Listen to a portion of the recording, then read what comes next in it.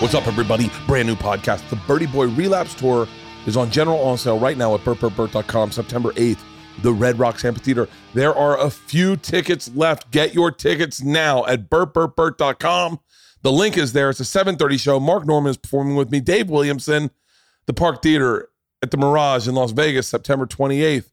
And then the tour kicks in heavy. October 6th, 7th, 8th, 9th. We've got Montgomery, Augusta, Charleston, Charlotte, Atlanta, Cedar Rapids, Green Bay, Peoria, Sioux City, Tampa, Orlando, Tallahassee, Jacksonville, Fort Myers, Hollywood, DC, Boston, St. Louis, New York, Milwaukee, Chicago, Minneapolis, Rockford, Illinois, Cleveland, Ohio. We are at the Rocket Mortgage Fieldhouse in Cleveland, Ohio on November 20th, right before Thanksgiving. Bring your whole fucking family. Let's make Thanksgiving awkward this year. Austin, Texas, Tim Dillon's favorite hometown, December 2nd.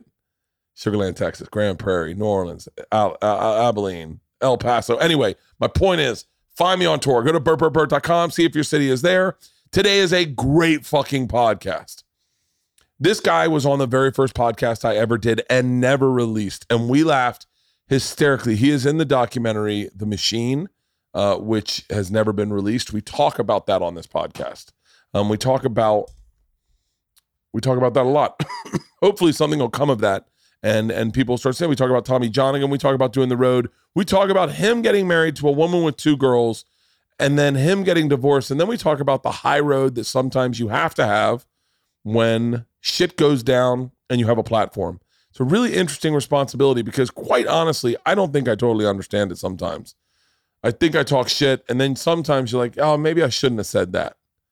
Maybe I shouldn't have said all that shit. We talk about that. He's a great guy. I've known him for a very long time. We used to tour together, and then, we got married, moved out to North Carolina, still did the road a little bit, but mostly headlining stuff, and now he's back because he got divorced, and he won't tell us why, but I think you can probably listen to this podcast and figure out why. Am I right, Halston? Yeah, I think you kind of get it. Yeah. You definitely fucking get it. All due respect, but With all due respect, ladies and gentlemen, without further ado, stand-up comedian, writer, producer, my buddy, divorcee, and newly dating, living in Santa Monica. Oh, put your hands together for Mr. Andy Woodhull.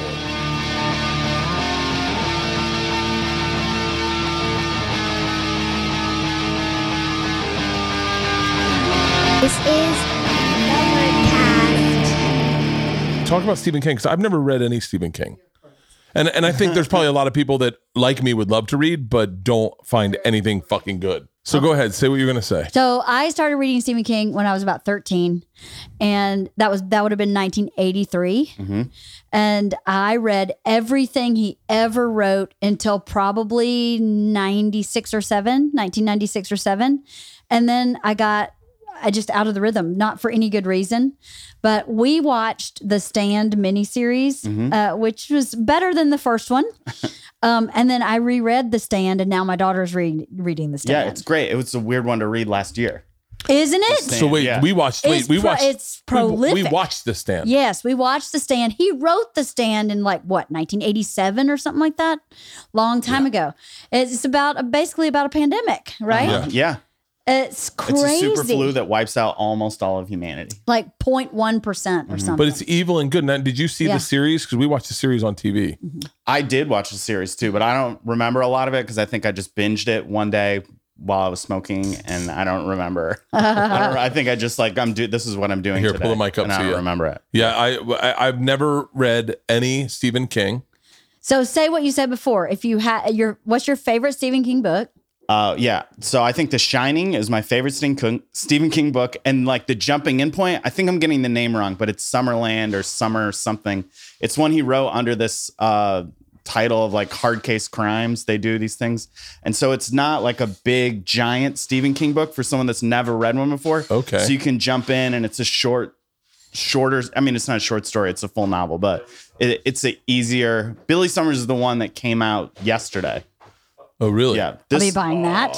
This one's like Adventureland or Summerland or something like that. I wish I knew the name of it, Halston will find it. but I always recommend it when people want to try them out. See, I always want to Don't you want to know my favorite Stephen King book? I do. Yes, I Yes, do. I'm of trying to course, change of course, my. of I'm trying course. to change my behavior around my wife. So my favorite Stephen King book is The Stand. The scariest book of his I ever read was It. I don't know if it was my time of life, but I was freaked out entirely by it. Bring the Buffalo Trace over And then, but another one of my favorite books of his is Gerald's Wife. Cheers. Gerald's And that's- Game. Cheers. Gerald's Game. Gerald's Game. Thank Cheers. you. That one's great. That has a Netflix adaptation too. That's crazy. I haven't seen it, and I've been dying to see it. It wasn't a great book. It was a great book. And when I read it, it was like, it's dirty too. There's Yeah. like dirty sexual stuff in it. Because the first book I ever read was The Dark Half. And then right after that was Needful Things. And then Gerald's Game. There was like a preview of Gerald's Game in the back of The Dark Half. And there it started with like a sex scene. And I was always like, oh man, this book. It was a good book, Yeah. though. Yeah. Such a psychological. Yeah, the whole thing takes place in her head. It's crazy they were able to make it It's into a the movie. whole thing takes place in her head. You have to be such a good writer. I think he is so underrated as a writer. So do I. And what I always say is people think about him like horror, but I think what he does better than anyone is he creates characters that you immediately fall in love with, like within the first chapter. And then they get put in these crazy situations and they respond like real people would respond.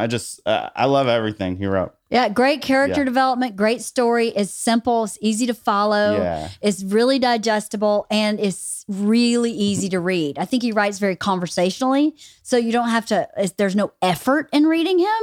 You just get lost in the words and you go on the story. I've read so many of his books. I think the first book of his I read was Salem's Lot, and I did not sleep forever. I mean, forever I didn't sleep, but it didn't scare me as much as it. It scared the shit out of me. Yeah, I saw it on TV when it came out on TV. Yeah. And it fucked me up. And it's something. Anything happening with children, it bothers me. Anything where a child gets hurt or a child that really fucks me up. It's pretty bad. And I hate clowns. I really hate clowns. I had a joke about it. I said, oh no, it wasn't. I also hate balloons. I hate balloons and I hate clowns. It would be the worst. Don't start with it. Yeah, and so the joke was, I think that when a balloon pops, when people blow up balloons, they should put their secrets in balloons so that when they pop, we hear all their secrets. And so you go, pop, and it's like, I was molested by a clown. Pop, I too was molested by a clown. Pop, all clowns do is molest people. I just hate fucking clowns. Well, I didn't mean to. No. Andy's one of my favorite comics. He really is. And what's so funny is he has a joke, and sometimes it's, with like a comic like Nate Bargatze or Daniel Tosh. I'm telling you my favorite comics right now. Sometimes it's not what they're saying, it's how they say it. Mm-hmm. And it's the way they're, sometimes it's not the funniest. The words aren't the funniest. It's just the way they say it. No one can replicate that. Mm-hmm. He has a joke about getting choked out by a chick that to this day, I think about every now and then. And I forget what That's how you know the joke's good. I think about it all the time. You don't still tell that, do you? No, I don't still. Wait, can you tell Leanne the joke? I don't know. How that joke I'm not goes? going to remember the good. Do you remember parts how that of it. goes? I remember I was at a party and there was a girl at the party in a karate gi, and it wasn't a costume party. So That's random. I made fun of her. Yeah. I made fun of her for wearing it, and she said, "If you keep talking to me like this, I'm going to choke you out." And I just kept making fun of her because it's like a smaller girl. She's not going to choke me out. And then she went behind me and started choking me. And then I just woke up later. She fully successfully oh my God. choked me out. In the bit, I think I say I woke up and her brown belt had been turned to a black belt. So there was better parts of the joke, but that's the basic part of the story. And also my friends were there just watching and laughing, not helping me while this girl kicks my ass. Just letting her. Yeah. That's funny. Can I tell you why first of all, I love that joke. I love that joke. I love the joke because there's parts you doing it. You go, I tell you what not to say, or this is, I tell you what you not to like. But what's even funnier is cut to a year after, probably a couple years after we were touring together all the time, and I'm in New Jersey, and I'm with a fighter named Mickey Gall. He's a cage fighter, and one of the waitresses is talking, and we're all sitting there drinking, and she goes, "You can't really choke people out." And he goes like, "No, you can." She's like, "How?" And he goes, "It's really easy. I'll show you how to do it."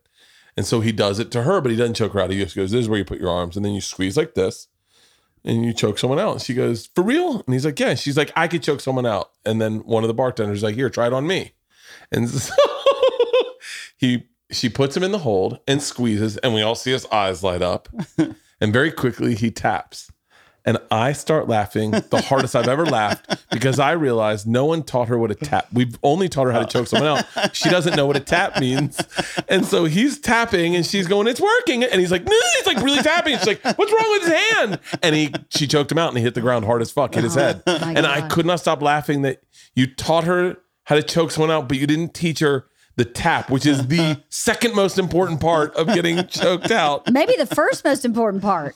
Oh, it made me laugh so hard. And I always thought of your joke of getting choked out. That's all right, funny. go in and take care of the girls. Nice to We're meet gonna you smoke a finally. cigar. Yes, Great thanks meeting for you. talking, Christening Stephen this King. room. Of course. So what cigars do you have? Check out some new Stephen King books too. He's having a renaissance. I see that, and I keep meaning to, and I keep Yeah. going, I gotta do something else.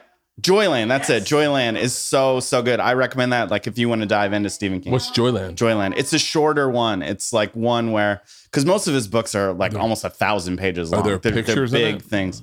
No, I don't think there are any pictures in it. But because I like these books. I like picture books a lot. He likes pamphlets. Yeah. No, I don't think we should. I think it's gonna be hot as fucking shit. I think we'll be fine. Open up that door if you need to. Well, I don't know if we've never spoken here. We don't know. I know we're christening it. oh, all right. Yeah, I'm excited because it's funny. There's nothing like better than a little foreplay of getting into something. When we built this room, I said, I always felt guilty smoking in my man cave. And we do it all the time, but I always felt guilty because I thought this is where my family lives. But when I built this, I said, I'm going to definitely smoke in here because I want it to feel like a hang. And and cigar smoke has such a great, I remember Eric Knupple's dad smoked a pipe in his office, and you'd go in his office and it just, the leathers looked richer, like everything looked richer. So I'm excited. What cigars did you bring? Well, I asked John again if he knew what you liked, and he said Tattoo J. I might be saying it wrong. Tatuaje. Oh my God. I bought two of those, and then I saw in the email that Andrew sent out that he was going to be here too. So I just got one from my humidor if he wanted to smoke with us. No. Let's have a Tatuaje. I love Tatuaje.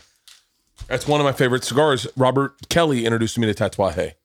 Here, I'll let you pull it out. So COVID, I don't know the rules.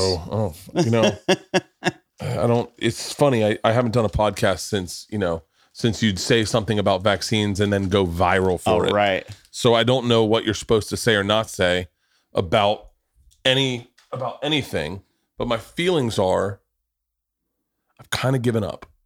I've just given up. Like I'm done. I don't care anymore. And I mean like, I don't mean to be callous, but I got vaccinated, and when I got vaccinated, I said I'm done worrying about this. 'Cause, see, my OCD was really fucking with me during COVID. It was I don't ever do a hole punch, but I think I'm gonna do it. I never did it either until I bought this lighter that had a hole punch on the bottom. That's great. Yeah. Let's see.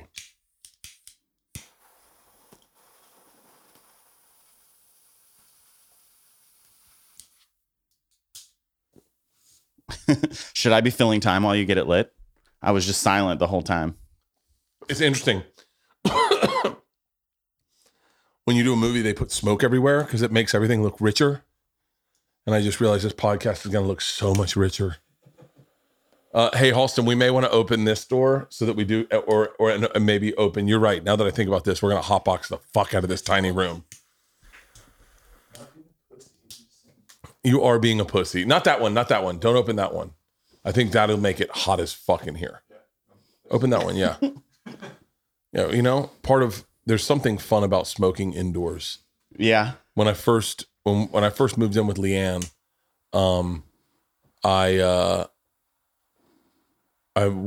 we didn't have enough closet space for both of our stuff to go in the closet.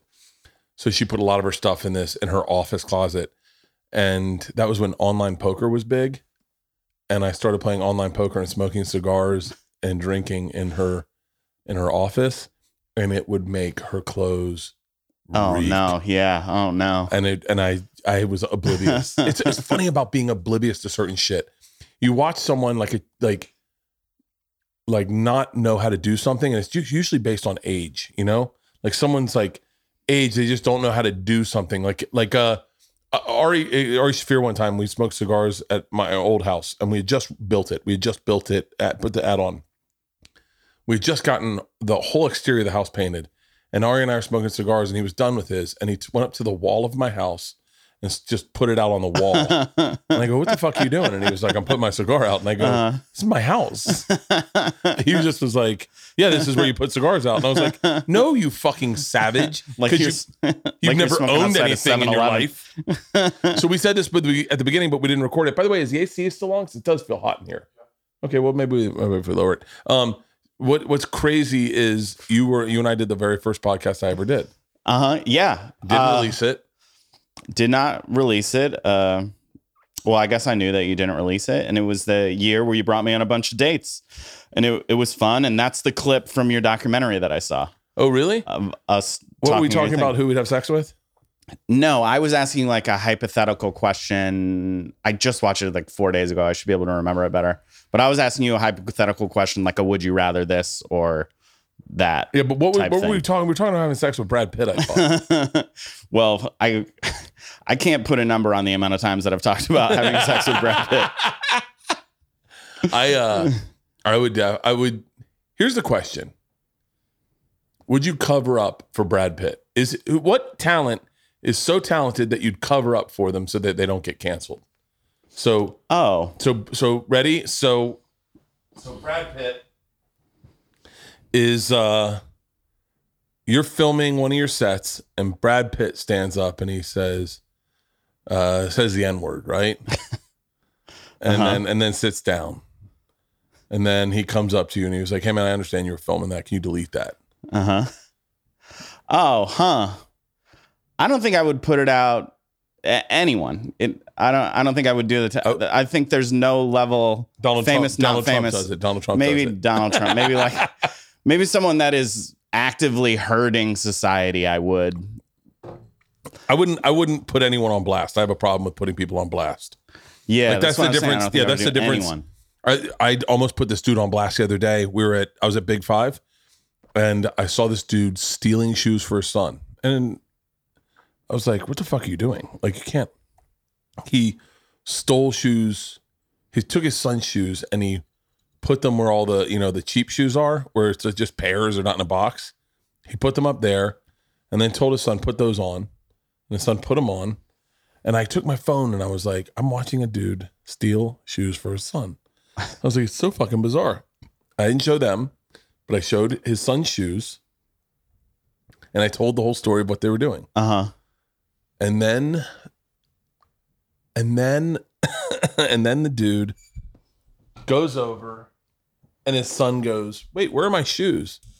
And his dad goes, "I guess they must have thrown them away." And he's like, "They threw my shoes away?" And he's like, "I don't know. I guess they threw your shoes away." And he was like, "Wait, hold on." And he goes, "Maybe we just got to get you a pair of these cheap shoes." And he was like, "Dad, I don't want these cheap shoes. I want my shoes. Where are my shoes?" And he goes, "What about these? These look like your old shoes." And he goes, "Dad, those look exact." And he's like, "Those are my." And his dad was playing a prank, and I almost put him on blast. And his dad was just being a fun dad. Yeah. And I wondered, how many times do Karens fucking just step on fun times? All the times. All the time. Right, all the times. Yeah, and I was being a Karen. I was being a total fucking. What do they call when you're a dude Karen? Chad. Ugh. I think. Right? After I that, don't know. yeah. Sorry to all the Chads. It's hanging Chads. Oh, that was the thing in Florida. Oh, the voting thing. Yeah, the voting thing. I need your lighter. So wait, are you still see John again? Yeah, he's my closest friend. What's he doing? We just saw each other a couple days ago. Is he still doing? He sent me a text with a clip of you and Tom with something bleeped out from a Two Bears episode. And he goes, while you're over there, find out what they said What in it? this bleeped out thing. I'll tell you, it's probably Oh, really? we bleep out restaurant, I think. we bleep out name all the fucking time.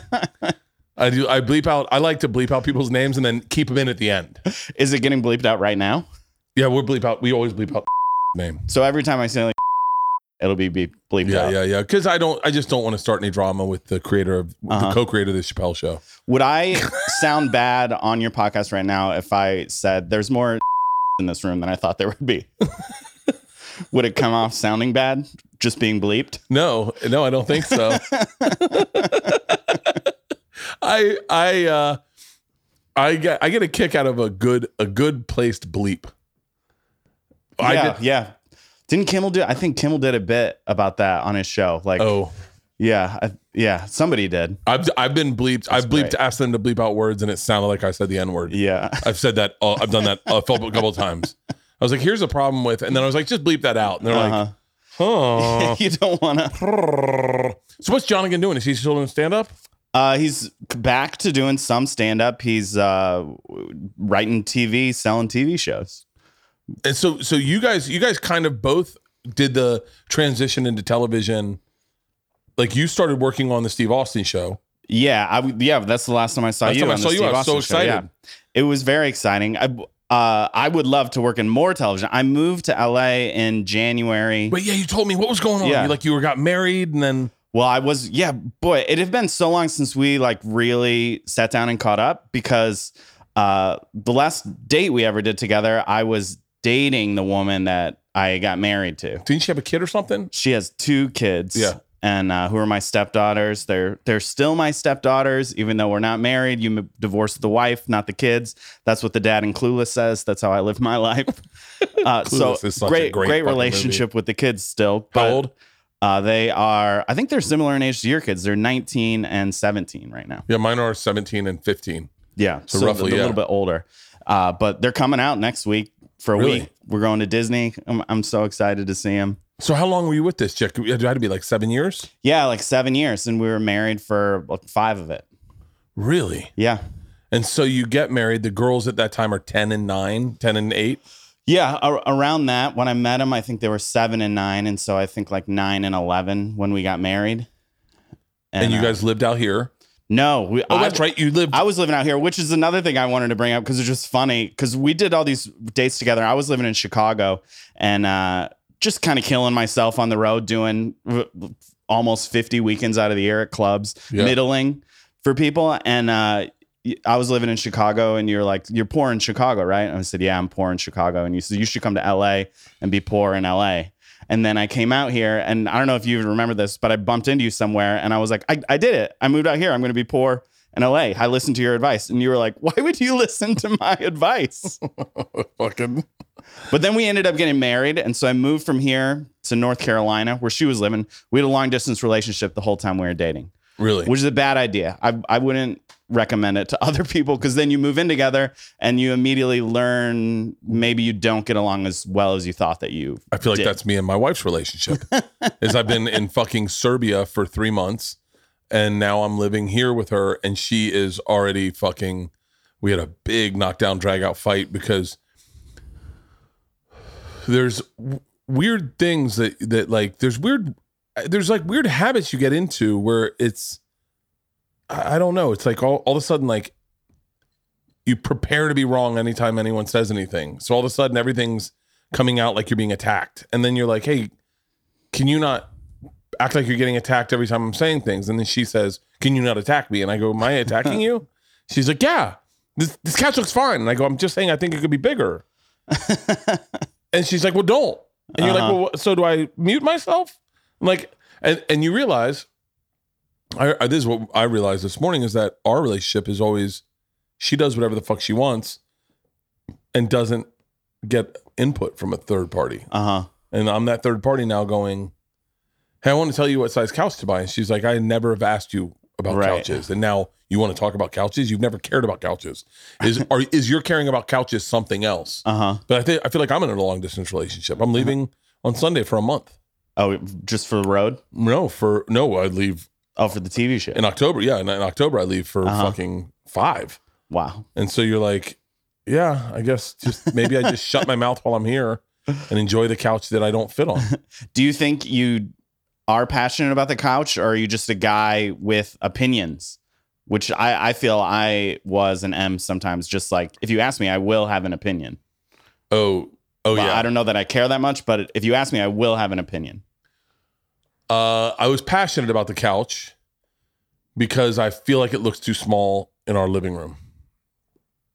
And I feel like I don't have a space to sit. Everyone sat, we watched Jungle Cruise, and everyone got a great seat except for me. Yeah. And I had to sit on the corner. And I thought, if we just had a little more room, then I too would get a great seat.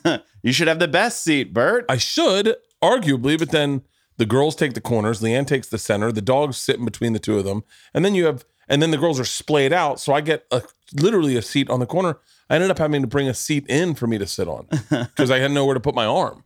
So I definitely have feelings about this couch, but I do have an opinion about.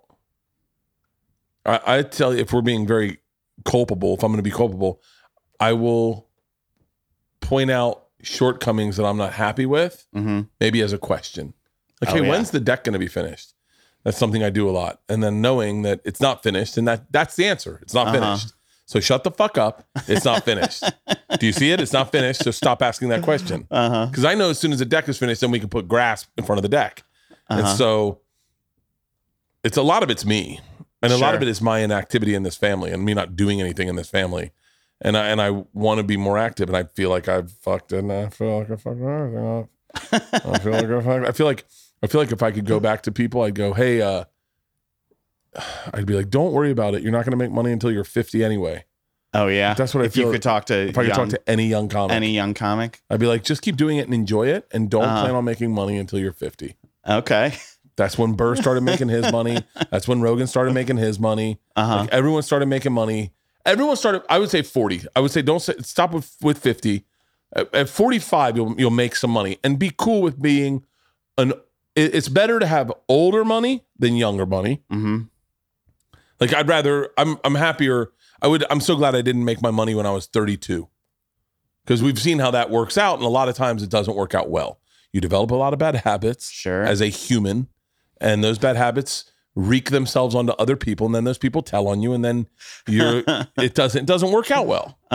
Show up when you're a fully formed human at 45, make your money, and you're very happy to make your money, and shut the fuck up. I think. I can't wait to start making this money in 4 years. How old are you right now? 41. Yeah, you got 4 years. 4 years. At 42, I was at a fucking midlife crisis. Oh yeah. Well, I guess maybe if I had one, it was 39. Maybe another one's coming, but that's the year I got divorced, and then. So then, tell me. Let's go back to the relationship. So you move out to North Carolina. Yeah, I move out to North Carolina. I move in with her. Yeah. Still doing the road. Still doing the road, and just keep doing the road. Keep making my money on the road. You know, I'm headlining some gigs. Then I get some TV spots. More places are willing to headline me, but I'm still not making a lot of money. But I went from what I liked about the idea of getting married was, I think why I was so attracted to it, especially in that situation. I was just a bachelor, and I was killing myself on the road. I was just constant road, barely making any money. And then I would go home and be lonely. And then I would visit them, my ex-wife and the kids, and we would like sit down to dinner, and they were happy to see me. And it was just like, this is great. You like, get up in the mornings and do stuff. Yeah, I would get up in the morning. Who wants to go eat donuts? Yeah, I would fix breakfast. Everybody was in a good mood. And then, I think I was really excited about that idea. And that's why I ended up getting married. But then, it's hard to talk about without trashing her, which I don't want to do, I just heard a story about a guy who took his ex-wife to court to have a cease and desist order so she would stop trashing him on stage because she was lying about him. Wow. Yeah. And I want to know who that was. I'll tell you who it is. You got it ready to edit this out? It's really tough because you want to tell your truth and how you feel about it. But she doesn't get a chance to also tell it, so it doesn't seem fair for me to be saying it. Although everything I want from since it's happened is to tell the story to people and have them validate me and be like, you were right. You came out of it the right person. Well, yeah. Well, I think that's everyone's feelings about any. I was cheated on by a girl one time. I won't say when or who, but and I think I had maybe kind of said her name a few times, possibly. I don't know. I'm sure people can find it. I'm certain I did. And another comic, take this. It's not. I'll give this guy credit because he deserves it. Mike Vecchione one time said to me, "Hey man, I just don't think that's cool. I love when another man is confrontational with you in a positive way, meaning like he didn't need to say that, but he felt that, and he said to me, I just think that's not cool." And I said, "Why? We're about to do a podcast." He goes, "She doesn't really get a platform. Yeah, and you're trashing her, and she can't really come back. And imagine how unfair that would feel to you." I've never said her name since, and I've never kind of identified her since. And it was because of Mike Vecchione pointing out kind of how shitty I was being, and you're like, oh, and sometimes it takes like an equal of yours to point that out to you for you to go, okay, that makes sense. But so when did you realize the relationship was falling apart? Well, for a while, I guess, in some ways the day before the wedding, and in some ways not until like the day I left. It's hard to talk about it without giving details, but then if I give the details, I'm doing exactly what we said we shouldn't do. And also it's bad because there's the two stepkids that I love still. And I don't want to be saying stuff about their mom because can I tell you, can I tell you a story of a guy who he can deny this if he wants. Dan Cummings. You know Dan Cummings? Yeah. Dan Cummings, road dog, married, kid. Right. And then gets divorced, marriage falls apart, gets divorced, moves back to, I think, Idaho, where he's from. Mm-hmm. And I do a podcast with him, fully expecting he cheated on her on the road. I mean, that's how that I know works. that's a hard thing about not talking about because everyone assumes I cheated on her on the road, and that's why we got a divorce. Yeah, and I said to him, how can you not assume that's what it was? And he says to me, I think he said it on the podcast, she cheated on me. And I said, how come I don't know that? And he goes, well, it's not my place to go out and she didn't really have a platform. I can go on podcasts and make her sound really bad, and I'm not going to do that. And I went, wow. And I was like, dude, you're a better man than me, because I might have just trashed her. And he goes, no, we still got a kid. Like she's happy. I'm glad she's happy. And I looked at Dan Cummings and I went, what a solid dude. What a really solid dude to allow people to assume maybe he did the worst, and to give her the benefit of the doubt when she didn't deserve it. And I was like, man. And from that day I was like, all right, I'm a ride or die for Dan Cummings. Like, yeah, he was being the Dark Knight, which is what I thought about myself. You remember the end of the Dark Knight when he lets everybody think he's the bad guy and he goes off? That's what I thought. I was like, well, I got to be the Dark Knight. I think I have to be the Dark Knight. It's okay if people think that I'm just going to be Dark Knight. And then I'm Batman. And you're Batman. Yeah, I'm Batman. You're Batman. And then you get on a podcast. You're like, but I just want to tell everyone it was her. But I do want to tell everyone it was her fault.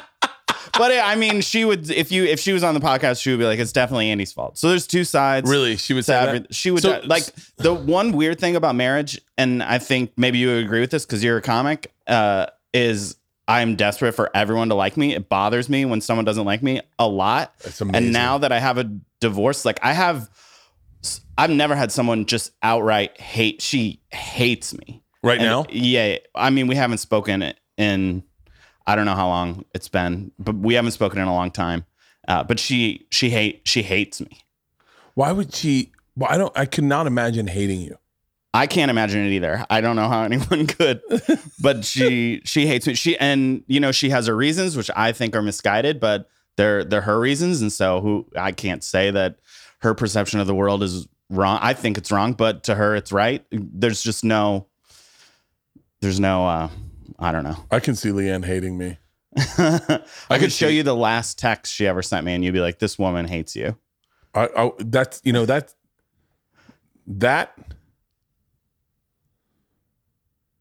is a coffee table book. Oh, the last text she ever sent me. Everyone's last text they ever got. Yeah, that is a good idea for a book. I've got one. I wish I had screen grabbed. I have a last text that I got from I got a last text I got from. Probably gonna need to edit that name out. Oh, can I tell you a story about him Please. that involves you?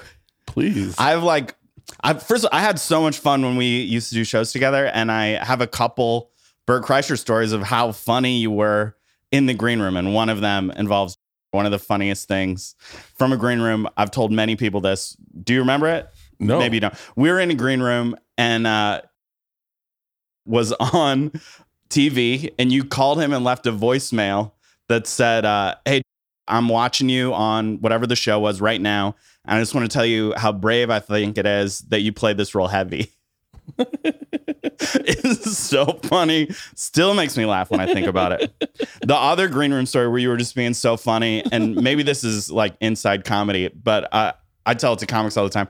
We're in a green room and you called the box office and you said, hey, are there tickets still available? And they don't know it's you. Yeah. Are there tickets still available? And they must have said yes. And you said, oh, okay, that's cool. But do you know if Bert's going to make his bonuses or not? just some kid working the box office that has no idea anything, you know? So funny to me. Yeah. Well, then I'll keep the one light. But yeah, I remember his last text he sent to me. I wish I had saved it. It was on Christmas Day. On Christmas? It was Christmas Eve. It was pretty bad. And I haven't spoken to him since. Oh man. Yeah, it's one of those, those last texts you get. Sometimes you realize when you get them, it's better not to say anything. Like it's better. So much is better not to have said anything. I remember like just text threads of not responding and then going, thanks. So God, I didn't respond. You want to know? Sometimes I feel the universe saves you, right? So you got to pay attention to those universal moments. Yeah. When the universe, you go to call someone and your phone goes beep, beep, beep, beep, beep, beep, beep. And you're like, wait, what the fuck's going on with my phone? The universe saved me. So, what's the beep, beep, beep, beep? I called a guy. Amber alert? No. It just goes to a busy sign real quick. And you're like, wait, something's broken with my phone. I called a guy who had posted something that I knew that was a comic, who had posted something very, very malicious, very salacious, not true, but definitely, a fucking scream fire in a theater type thing on my thread in Instagram, and it really bothered me. And another friend pointed out, just so you know, man, he's accusing you of this. It was like molesting boys or something. And it was like, but I think everyone knows that's not real. But at the time, I think I just had a Netflix special come out and I was getting new fans, and I was like, this is what someone would do to try to fuck your career up so that people wouldn't follow you. Yeah. It was whatever he said it was, and I called him. I wanted to call him and say, hey man, what the fuck is going on? And my phone went deep, and I'll show you his text to me. I'll show you. This is really fucking fascinating because I'm glad I never talked to him. Yeah. I'm really grateful I never talked to him.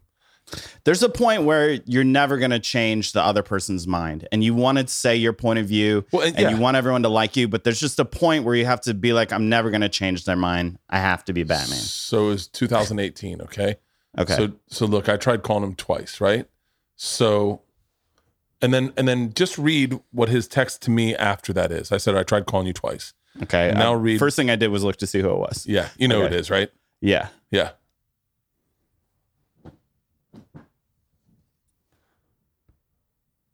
So clearly not in a great space. Wow. Yeah.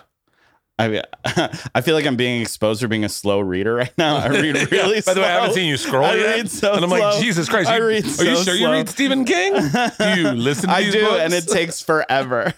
I listen to a lot of books, but that was his text to me recently. And I thought I was going to have a conversation with that guy. Right? Uh-huh. And I was going to have a real, honest, emotional conversation with that guy. After reading a text like that, you go, that's a guy that probably records all his phone calls. Yeah. Right? Oh man. Yeah. The last, yep. Yeah. It's I don't even know what the last one said. Yeah. And And you just look at it and you go, sometimes it's better if I don't speak to that person. And then sometimes it's better that if I don't, I have to shut off relationships with that person, because I also know me, and I want everyone to like me, and I want to forgive everybody. I want to forgive everybody. Yeah. And I go, these people, sometimes people prove that they're not healthy for you. Whatever you deliver to them is the thing that's not good for them. This podcast is brought to you by BetterHelp. I have been in online therapy for a very long time, since I left Travel Channel. So, I don't know, maybe 5 years, and I absolutely love it. Look, if you're feeling depressed, struggling with uncertainty, having difficulty sleeping, meeting your goals, BetterHelp offers online professional counselors who can help and listen. BetterHelp will assess your needs and match you with your own licensed professional therapist. You can start communicating in just under 48 hours. It's not a crisis line. It's not a self-help line. It's professional counseling done securely online. The service is available for clients worldwide, and they have a broad range of expertise available, which may not be available in your own, areas. You get timely, thoughtful responses. Plus, you can schedule weekly phone or video sessions. You won't ever have to sit in an uncomfortable waiting room or in traffic, and then you get angry that you're at therapy. Listen, it's more affordable than traditional offline counseling, and financial aid is available anywhere. In fact, so many people have been using it, that BetterHelp, that they're recruiting additional counselors in all 50 states. I absolutely love BetterHelp. Check in with the counselor. Just I know that they're always there to help me with anything.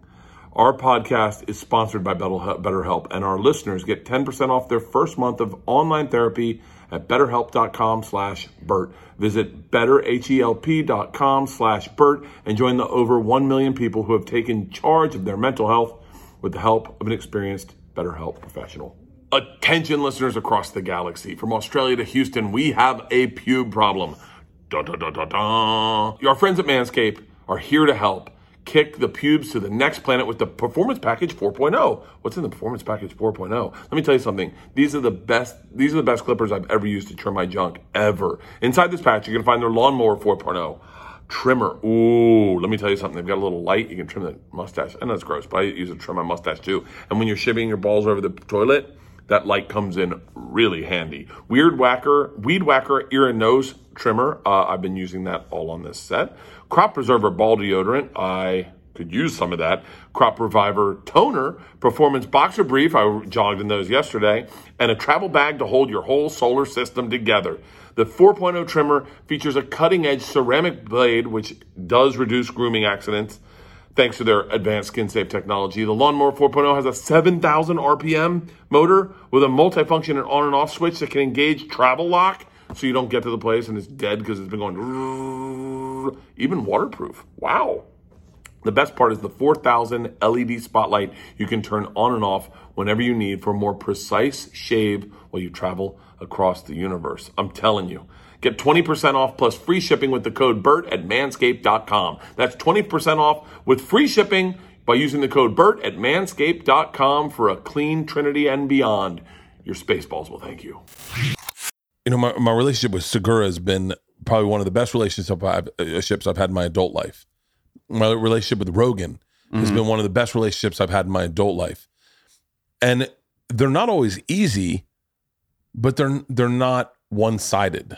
Right? Like I get some tough love from Rogan on a lot of aspects of my life, and and from Segura, there's a lot of honesty that I don't always love, but is very real that I need to hear sometimes.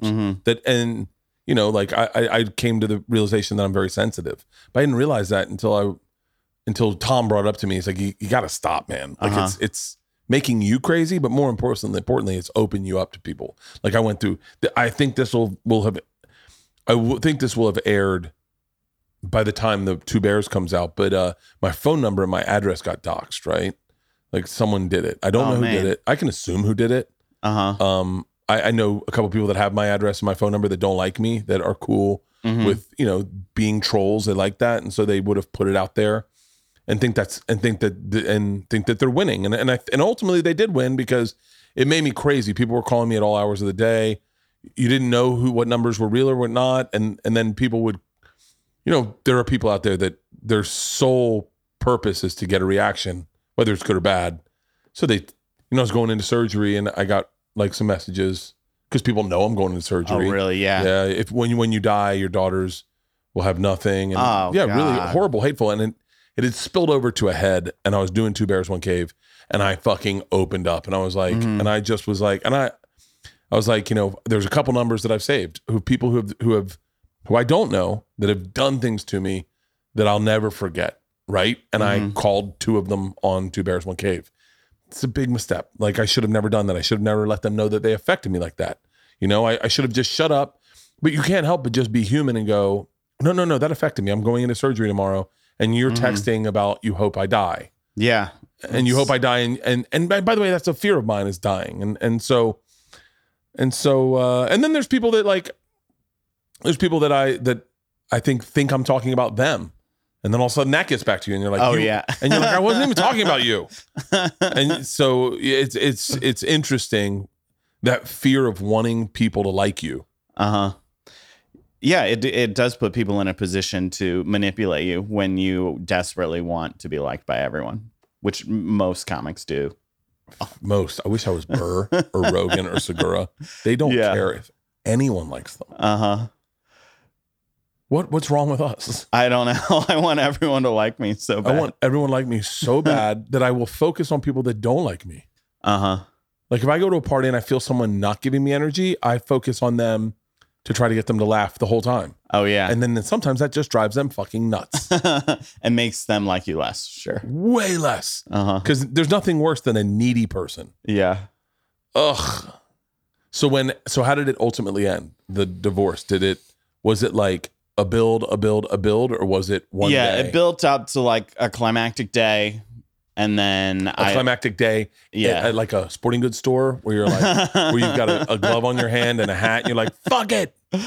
No, we were at. I mean, honestly, no, I can't even get into the thing of the last, because the thing of the last day is against what I just said, which is boring as a podcast guest. I came in thinking about how can I know I need to talk about it, but how can I talk about it in a way that is fair to everyone?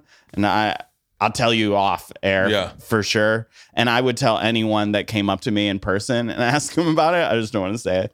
No, I think I think is interesting is I think that the majority of people have an idea of what's going on. Just listening, we're like, no, I've known you for long enough to know that you're not a dog. You're not out there raw dogging bitches behind the fucking well draft drinks. Well, not while I was married. But when you get a divorce and you are a comedian, there are fun parts. It was the saddest part of my life, but there are fun parts for sure. I was thinking of this one thing to say about it is so now I just started saying it and I forgot what I was going to say. I'm a terrible podcast guest. You know how people say all the time in relationships that you should be with someone that's happy. You can't make anyone happy. Say that again. Maybe, let me listen. So you can't make someone happy. You have to be happy on your own. You can't make someone else be happy. Like, if you're in a relationship, that person needs to be a complete happy person on their own. You can't come in and be like, I'm going to make this unhappy person happy. Yeah. I think that's a common thing to say about relationships. But I think what it's gotten me into trouble in relationships, multiple relationships throughout my life, is I have this thing that maybe is a comedian thing, and maybe you can relate to it. If you see another comic bombing and they're like, the audience is terrible, in my head, I'm still like, they won't be with me though. Yeah. It'll be different with me. And so I think I was never able to take that advice until I had been through marriage and divorce to heart. I think I always had that comic mentality, but not with me. I can make people happy. I can do it. My thing was, you can't make a whore not a whore. I think I always thought I was special, where I was like, and by the way, that sounds horrible, but I just have been cheated on so much that I was like, I don't know what the fuck I was thinking. She cheated on her last dude with me. That's how we met. Why the fuck wouldn't I? You know how many times I've sat there and I thought, she cheated with her boyfriend with me. That's how I met her. How did I not know that that's what she's going to do to me? Yeah. And I was like, what the fuck? Like, Bert, did she cheat on you? And I remember going like, no way. And everyone was like, bro. Yeah. I remember a dude I didn't know coming up to me at a bar going, hey man, I got to look out for a brother. I fucked your chick the other night. Whoa. And I thought that guy was just trying to fuck with me. Yeah. And man, I wish I had fucking listened. Oh man. I know I got cheated on so much, but I also cheated. And I gotta be honest with you, I didn't dislike cheating. Like I kind of look back at it fondly and think, I couldn't do it now because I have too much invested in my life, you know, with my kids and my girls and my wife and my dogs and my house and my business and I love my wife. I really do love my wife. Here's the crazy thing when it comes to By the way, a comedian. that's the universe telling me to stop talking. You started talking, and I was about to say, but I would love to. Keep going. Crazy thing about being a comedian that talks about their own life, and you didn't see probably any of this part of my stand-up, but for 7 to 8 years, I did jokes about being a stepdad. I put out 2 albums. Fucking cut. I put out 2 albums worth of jokes about being a stepdad and how much I loved being a stepdad, which I still do. But when we went through it, I had this horrible selfish feeling of like, this might be the right thing this is the right thing for me, but I'm losing my point of view as a comedian. I had just started to maybe get people trickling in of like, and even now, 3 years later, people are coming to shows like, do the one about your wife, do the one about your stepdaughters.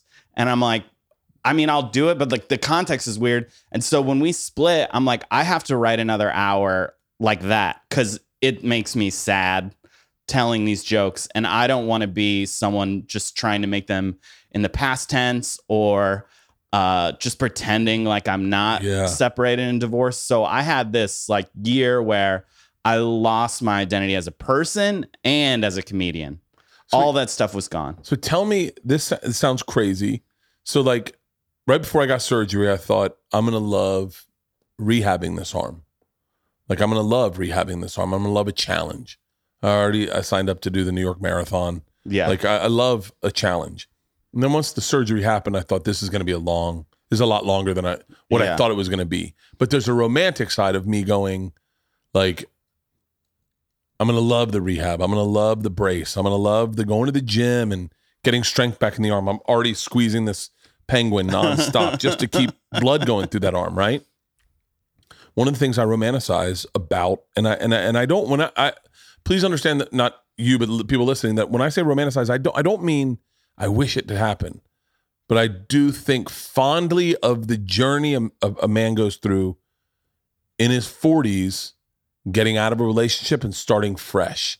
Like, what was that like? Getting your own apartment, moving, looking at the world and saying, I don't need to live in North Carolina anymore. Right. Where will I go? Calling your friends and being like, and the friends that were excited for you, like, nice, dude, come stay with me. I'm going to drive. Like, I'll tell you, the girls one time said to me, I have one hand, so smoking and drinking makes it very tough. The girls once said to me, we wouldn't be upset if you and mom got divorced. And I said, really? They'd had friends go through divorce. And they were like, no, it's just something that happens. And I went, okay. I said, well, where would you live? And I said, with mom, obviously. And I said, that's interesting because you don't know where I live. And they're like, what do you mean? And I said, well, you already picked mom because of this house. What about where I'm living? And they're like, where are you living? And I said, Malibu. And they're like, you're living in Malibu? And I said, well, you didn't let me tell you on that. the beach. On the beach. With a horse. I'm getting a horse. And they were like, you're getting a horse in Malibu? And I was like, no. You picked mom already. And so sometimes I've fantasized about the rebound year I'll get. Leanne leaves me, right? Younger guy. I get all the by the way, I would trash her fucking everywhere. I would outright destroy her name and likeness. I would be like, guys, more memes about Leanne sucking cocks while she's doing it, whatever. I would destroy her. But the rebound of the regrowth, I call it salad days. You know, it's like the day, it's the part of the meal where they just send a salad and you have to look at the menu about what life is offered. What was that like for you? So I was kind of just homeless for a while because I moved out and then I didn't have a place to live. I went to my parents for like a week. They live in Michigan. This isn't as romantic as I thought. I went to my parents for a week, and I was doing the road. Kind of like there was no break in work. So I continued doing the road, and I would just live out of hotels, and sometimes I would just stay on the road. I'm like, oh, I'm doing this show in Syracuse. I think I've never been to the mountains in upstate New York. I think I'll go spend my off days there. So I did that for a while. That's cool. And by the way, you don't have to answer this, but still heartbroken, hoping to fix it, or just going, it's over. I know it's over. No, for a while after, I was hoping that we would fix it. I was hoping that me leaving would kind of be like a thing. And then after that happened, like, oh, thank you for pushing me so hard. I think we can fix it. These problems could go away. So for a while, I thought it would change and I would be going back. But then eventually it became clear that that wasn't going to happen. And I got a place. Do you realize how heavy my Instagram posting would be in a divorce? I didn't post anything about my divorce on Instagram. I wouldn't post about the divorce. I would post my new life I would make Dan Blazarian look like a homosexual. I would have so many fucking chicks on top of me. I would have big boats. And I would make sure to tag her friends in it so they brought it up to her. God, I'm already angry about this divorce. We got a pretty bad fight last night, so that's why it's all on my fucking. So you're doing the road, and then you're going, I'm gonna go check the mountains out. Yeah, so I'm doing the road. I'm just enjoying myself. And then there was like a moment where comedy became fun again, because I didn't even realize that comedy had stopped being fun, because we would have fights about me being on the road, amongst other things. And like I would complain about one particular thing, and then she'd be like, but you're always gone. And so comedy stopped being as fun. And then as I was doing all these new bits, trying to get out of all the jokes about being a stepdad, I started being like, oh my God, comedy is fun again. And I would be having more fun on the road, because I would go on the road and I would try not to spend any money, because I'm like, I'm supporting a family of 4. I need all of this money. And then all of a sudden you're on your own. Like, oh, I could go on like this hiking trip. I could go camping. I could go snorkeling. I could do something fun. And I started having fun on the road again. And then I was playing this club in Montreal, and I had just signed up for Tinder. I was just like, you know what? I'm gonna try this. Everybody's talking about it. I was married when it came out. I didn't get to try it. It sounds awesome. I'm gonna sign up for Tinder. And so I'd signed up for it, and I had been messaging people, and nothing had happened yet. And so someone I had met in Montreal said, let me look at your Tinder. Let me look. I could help you. A woman. She goes, I could look at it and, tell you if what you have on there is like something that would be attractive to women. And she helped me, and I was totally oblivious that she was hitting on me, because I hadn't been in that situation for a while. And then I had set my age to a certain range, right? I'd set my age to I'll say it, but it makes me feel like a scumbag. But I had my age at like 29 was the youngest that I would go out with. I was 39 at the time. And so this girl was quite a bit younger than that. She was like, the first thing you should do is change your age to 22. And I still didn't know. And then I left the show. I left the hang, where she had told this to me. And then she had messaged me on Facebook and been like, I can't believe you didn't know that I was hitting on you, when I said the first thing you should do is change your age to my age. And then that began my renaissance of enjoying being single. Wow. Yeah. See, I have an interesting theory about. Why am I fucking flexing my right hand? You got to get strength in both arms. I have an interesting theory about how young I would date in a second marriage, and it was initially 35. 35 was my cutoff, because I don't believe personally, for me at 48, I feel like I would be stealing the childhood of a 22-year-old. Right. And can I say 22 was too young? That's not something someone I could be in a serious relationship with. But that woman gave me a ton of confidence in myself and was very sweet to me. And coming out of a relationship with someone that, sometimes I felt bad about myself, and it was someone that made me feel good about myself and confident in who I was as an attractive person to the other gender. It was like the perfect person to be the first person that you have an encounter with after you go through something like a divorce. I hung out with a girl that was worked with a girl that was like 24 years old, and a bunch of people thought that I don't know whether or not it's real or not, but a few people said to me, "Is something happening between the two of you?" And I said, "No, not at all. First of all, I'm married. Number one, Yeah. would never cheat on my wife. Number two, I was like, she's 24, and so many people were like, and I go, I'm not. She's a child. Like, I am actually as old as her dad. Yeah. I am actually as the exact same age as her dad, and I couldn't. I see that as gross for me at 48 to go. What? And by the way, I'd go broke within a fucking year trying to impress a 24-year-old, because there's shit that a 24-year-old loses their mind over that, like, say a 40-year-old woman's like, you're wasting your money. Like Leanne is 52, I think now, or no, 51. She'll be 51 this year. And she would never fly private, ever fly private. Yeah. I mean, I offered, because, we were doing Atlantic City, and the girls each had 2 friends, and we were having a good weekend. We'd sold a lot of tickets, and I said, why don't I fly us back and forth private? And as a splurge, I'm coming back from Serbia. Let's really splurge. And Leanne's like, are you out of your fucking mind? She was like, do you know how much that costs? And it was an astronomical number. I mean, it was to the point where you're like, who does this? Like, I know how much money I was making, and I thought it was a lot. Who does this? And let me tell you something. 24-year-olds, like, yeah, we're flying private. No one's going to say no to it. Like, they don't have a frame of reference of how much money that is or it isn't. Yeah. I'd go broke. I had a joke about wanting to date. My manager, Judy, really liked the joke too, about wanting to date someone younger just so I could impress them, because it's really hard to impress a wife. Like, nothing impresses my wife. Nothing. What impresses my wife is tonight we'll open a bottle of sparkling rosé that was sent to us by Demetrius Estates. Okay? Now, let me be very clear. Demetrius Estates is a vineyard. You can find them on my Instagram. They are an amazing vineyard. They have great rosé. There were people that introduced me to rosé. These dudes, we went for a wine tasting. Beautiful, beautiful, up in Santa Ynez Valley. They take us out. It's a gorgeous location. I'm having spasms in my left arm. Beautiful location. And they're fans. They know who I am. And they're like, are you a fan of rosés? I said, I've never had a rosé.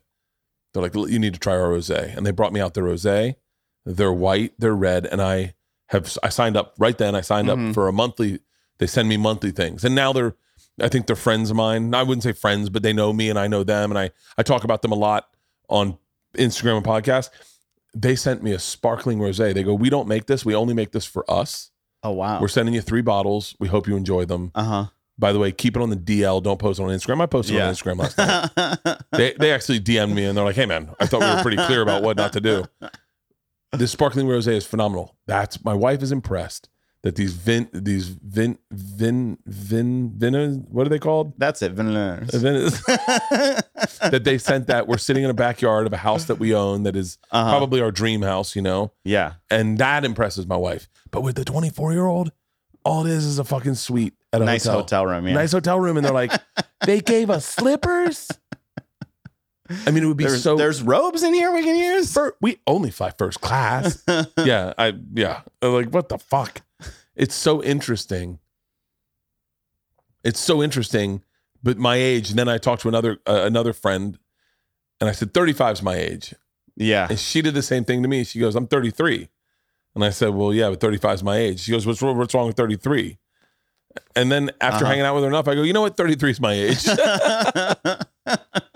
Yeah. And listen, I don't want to sound like a creep that was just trying to date super young women. That was like a perfect. I also I went out a couple times with a woman that was 51 in that time. See, I'd be into that. And then I learned a lot. I learned a lot from her, and I just had a good time learning again who I was, what I have to offer to women in a relationship, and I became much happier and more fulfilled. And now I'm in like the best place ever. I'm with a girl right now. We just moved in together 3 months ago. For real? Yeah. How old? 30. Well, 31. Oh, I like 31. Yeah. 30, she's amazing. 31's a great age. She's so cool. She's so funny. If you had to say to me, what is the franchise tag years of a woman's life? Right? 30 years old. When they turn 30, they're at their fucking prime. Uh-huh. That is 30 to 40 Yeah. is when I want to know a woman. Yeah. Like, I don't care who the fuck she was in her 20s. Uh-huh. I definitely don't know when I have 2 teenagers. I don't want to know them in their teens. A human being is so lost in their teenage years. 20s, it's like, I get it. You're making some big swings. Uh-huh. 30, they've settled into who they are a little bit. They know what they do like and they don't like. God damn it. You think you'll, would you get married again? I would get married again. I mean, I'm not like, oh God, I can't wait to get married again. But I mean, this woman especially, I think, when you're able to look at relationships in retrospect, probably whatever relationship you're in, you feel like is the best relationship you've ever been in. Otherwise, why are you in it? So I definitely feel like that this is the best relationship I've ever been in. But here's something that she kind of taught me by being who she is. I used to think a woman had a good sense of humor if she thought I was funny. Oh, wait, hang on. Then leave it there. Yeah, that's what I thought. That's what I thought. But she is so funny, makes me laugh constantly, makes my friends laugh. Really? My friends hanging out with her she's like hanging out with her. It's like a natural born woman, not transgendered. Like I get it if it's a transgender female. Testosterone supplements. Yeah. If it's a transgender female, I get why she's so funny. But as a woman, and this isn't Sarah Silverman, this is just a regular woman. Yeah. By the way, Sarah Silverman would be a fucking home run to date. Oh yeah, I think I get such a tremendous kick out of Sarah. Keep going. So she makes you laugh. She makes me laugh a lot, and she makes me feel good about who I am, and makes me feel like I'm a good person, and makes me feel like I'm funny. She's the best. What state is she from? She's from Massachusetts. Okay. Which I used to pronounce Massachusetts, and I found out that's wrong. And she made fun of me a lot for that. I thought it was Massachusetts. So Massachusetts, yeah. Which my only experience, I had only been to Boston a few times before that, and the first time I ever went there, I got beat up. A guy broke my jaw when I was there. What? Yeah, a guy broke my jaw when I was there. My buddy, I was with my college roommate, and we were playing Golden Tee against these local guys. And I feel like I know this story. Keep yeah, going, yeah. So I used to do a bit about it. And just at one point, they turned around and punched both of us. And I just woke up in the hospital with a broken jaw. I was there for 3 days, 2 surgeries, had my jaw wired shut for a while. And that was my main. So I met this woman from Massachusetts, and I told her the story. And usually when I tell the story to people, they're very sympathetic. And they're like, oh my gosh, I can't believe who would do that. You're such a nice guy. Who would punch you? You're so nice and sweet. Who would just punch you? And I told the story to this woman, and she said, what a punch. That was her response. She was impressed with how good at fighting the guys that beat me up were. What a punch. What a punch. She is definitely from Massachusetts. Yeah. What a punch. One punch? What a punch. What's that guy's number? Do you have his information? What a punch. Oh, that's fucking great. Is she in the business? No, she is very funny. She's a copywriter for an internet startup. If you have Instagram and you've probably seen her. She writes direct advertising copy for this one internet startup company that she told me not to say. That's interesting. And so did she find you funny? Yeah, she finds me funny. Here's a terrifying thing. So we met off of Tinder and went on 2 dates, and then the pandemic happened here in California. So we had been on only 2 dates. I've been doing a bit about it. The bit I do is we went on 2 dates from Tinder, and then the governor came on TV and said, "You guys are together now." That's that's how I mean. Which basically is what happened, because it was don't see anyone. But we had been on 2 dates, really hit it off, and then we were just well, we won't see anyone but each other. We'll still only see each other. And I was lucky because I was working on 2 different TV shows. I was working on this show called The Movie Show, which is the reason I moved here. And then I was working on another show. It was a show on Sci-Fi. There's already no season 2, which is such a bummer, because I thought doing stand-up would be the only way to be rewarded for being funny. I thought maybe you write on a TV show, it's fun, and you make some money. But writing on this TV show was so rewarding, and I felt fulfilled, and all the itches I needed from stand-up were done on this thing. There was a staff of 5. We were all stand-up comics. It was all our first writing job. My friend Alex Stone created the show with another guy, Adam Dubowski. And it was just the most fun. And I had that. So in the pandemic, I was doing this super rewarding writing job on a TV show. And then the same production company did the Steve Austin show, which you did. And then I ended up getting to do that because I was on this other show. And I met this girl who I just fell deeply in love with. I think is so great. So it's the worst year anyone's ever had, but I'm having the best year I've ever had. You know what I mean? Yeah. I'm fulfilled creatively. I'm fulfilled personally. And you kind of, when you're that happy, especially last year, you have to like kind of keep it a secret because people are like, oh, this is the worst. And I'm like, I'm having a great time. You're telling that to the guy whose special came out 2 days after stay-at-home orders. Stay-at-home orders hit March 15th. My special came out March 17th. Everyone in America was asked to go into their houses and not leave. Yeah. For that week, I was trending on Netflix. I was like, oh yeah. But you know, what's funny is that I'm someone who still sees glass. I see glass half full and everything, but I see a potential for glass half empty. And I got really antsy when I was like, hold on, I couldn't even tell you what the numbers are watching my special right now because everyone's at home and I'm not touring, and it made me crazy. And then I came up with the driving show idea, which was so cool. And can I tell this? Well, of course I can tell the story. I'm on a podcast. I can tell stories. Yeah. So I was playing a club in Vegas. This is like we kind of hung out this day. Do you remember meeting up in Vegas? I was having an amazing weekend on the road because I was. Oh my God! I just saw a picture of me and you in Vegas. So I'm doing Vegas. I'm doing the Mirage in October. And I just was like, oh, I'm going to grab a Vegas picture and promote the date. Oh yeah. And there was a picture of me, you, and another dude who started smoking that weekend. Oh really? And I saw the video of me drunk, just going, admit it, you're a failure. You're a loser. You can't help it. And he's like, it's just one cigarette, man. I wish I knew who that guy was. Well, I can make guesses of who it was because I remember the night pretty well. I was pretty blacked out. Here's what was so fun about that. I was having the best week. So I'm playing the club in Vegas. I'm just opening at Brad Garrett's comedy club.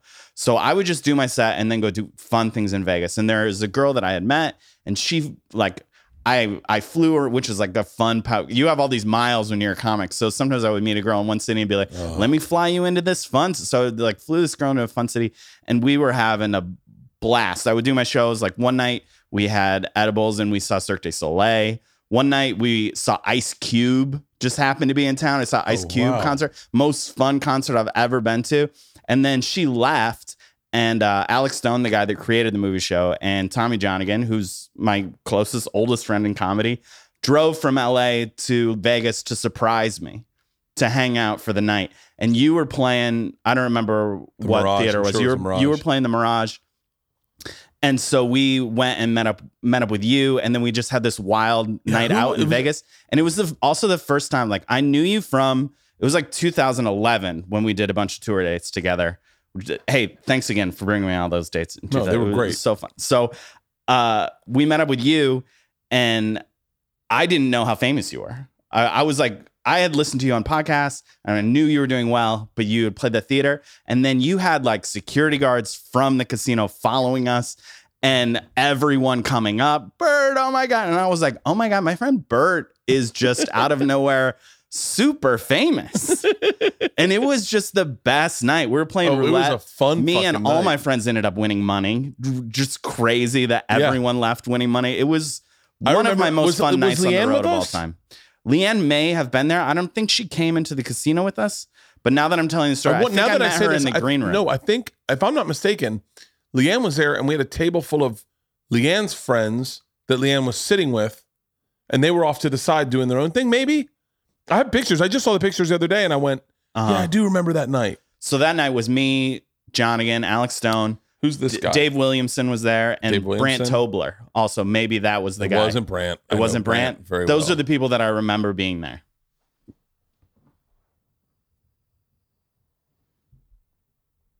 But it was all time one of my most fun nights on the road. God damn it, man. I hate going into your phone and being like,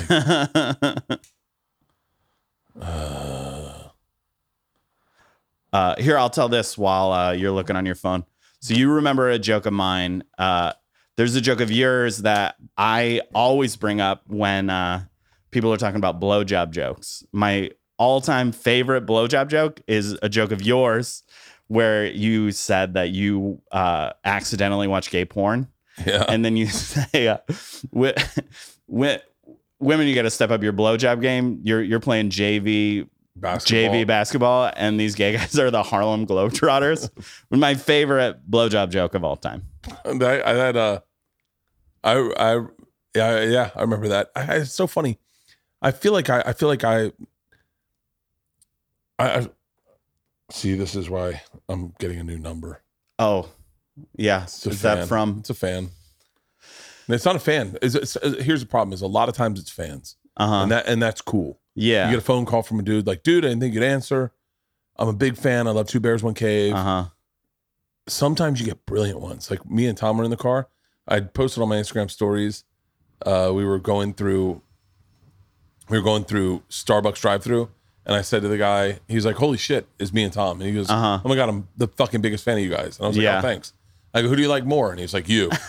And so I posted on Instagram stories, and not 10 minutes later, a guy calls and he goes, "Is this Bert?" And I said, "Yeah." And he goes, "Shit, is Tom in there?"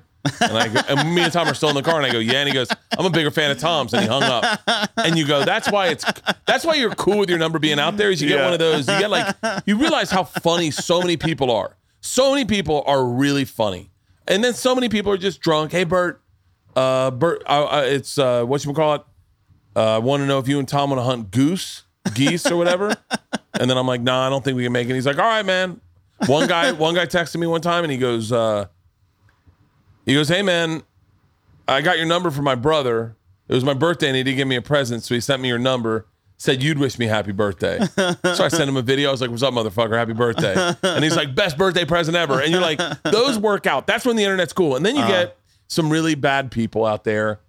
I think they're children, really. I really do think they're children. I don't think a grown man would do stuff like this. Like, what's the worst one you ever got? I've talked about it on Two Bears. I haven't talked about what it was. There was a guy who, the way he talked to me was very predator. It was very much like a serial killer. The way he spoke to me or texted me, and then he called a couple times, and it was very rapey. It was like very like his fingers were in my mouth the way he was talking to me.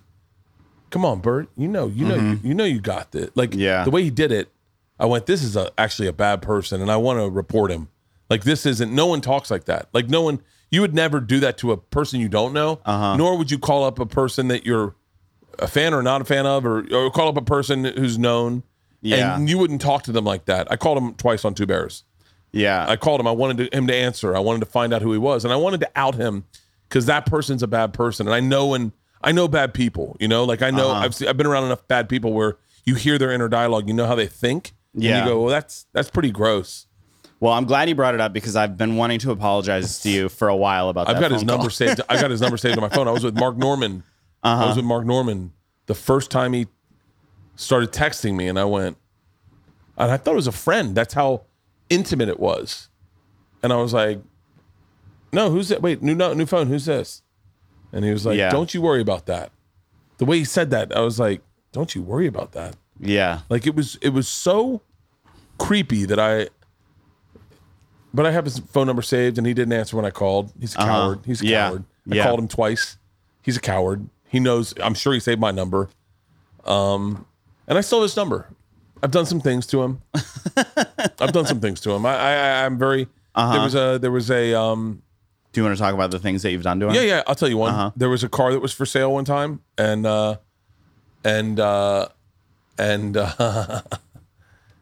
posted it online and put his number on it.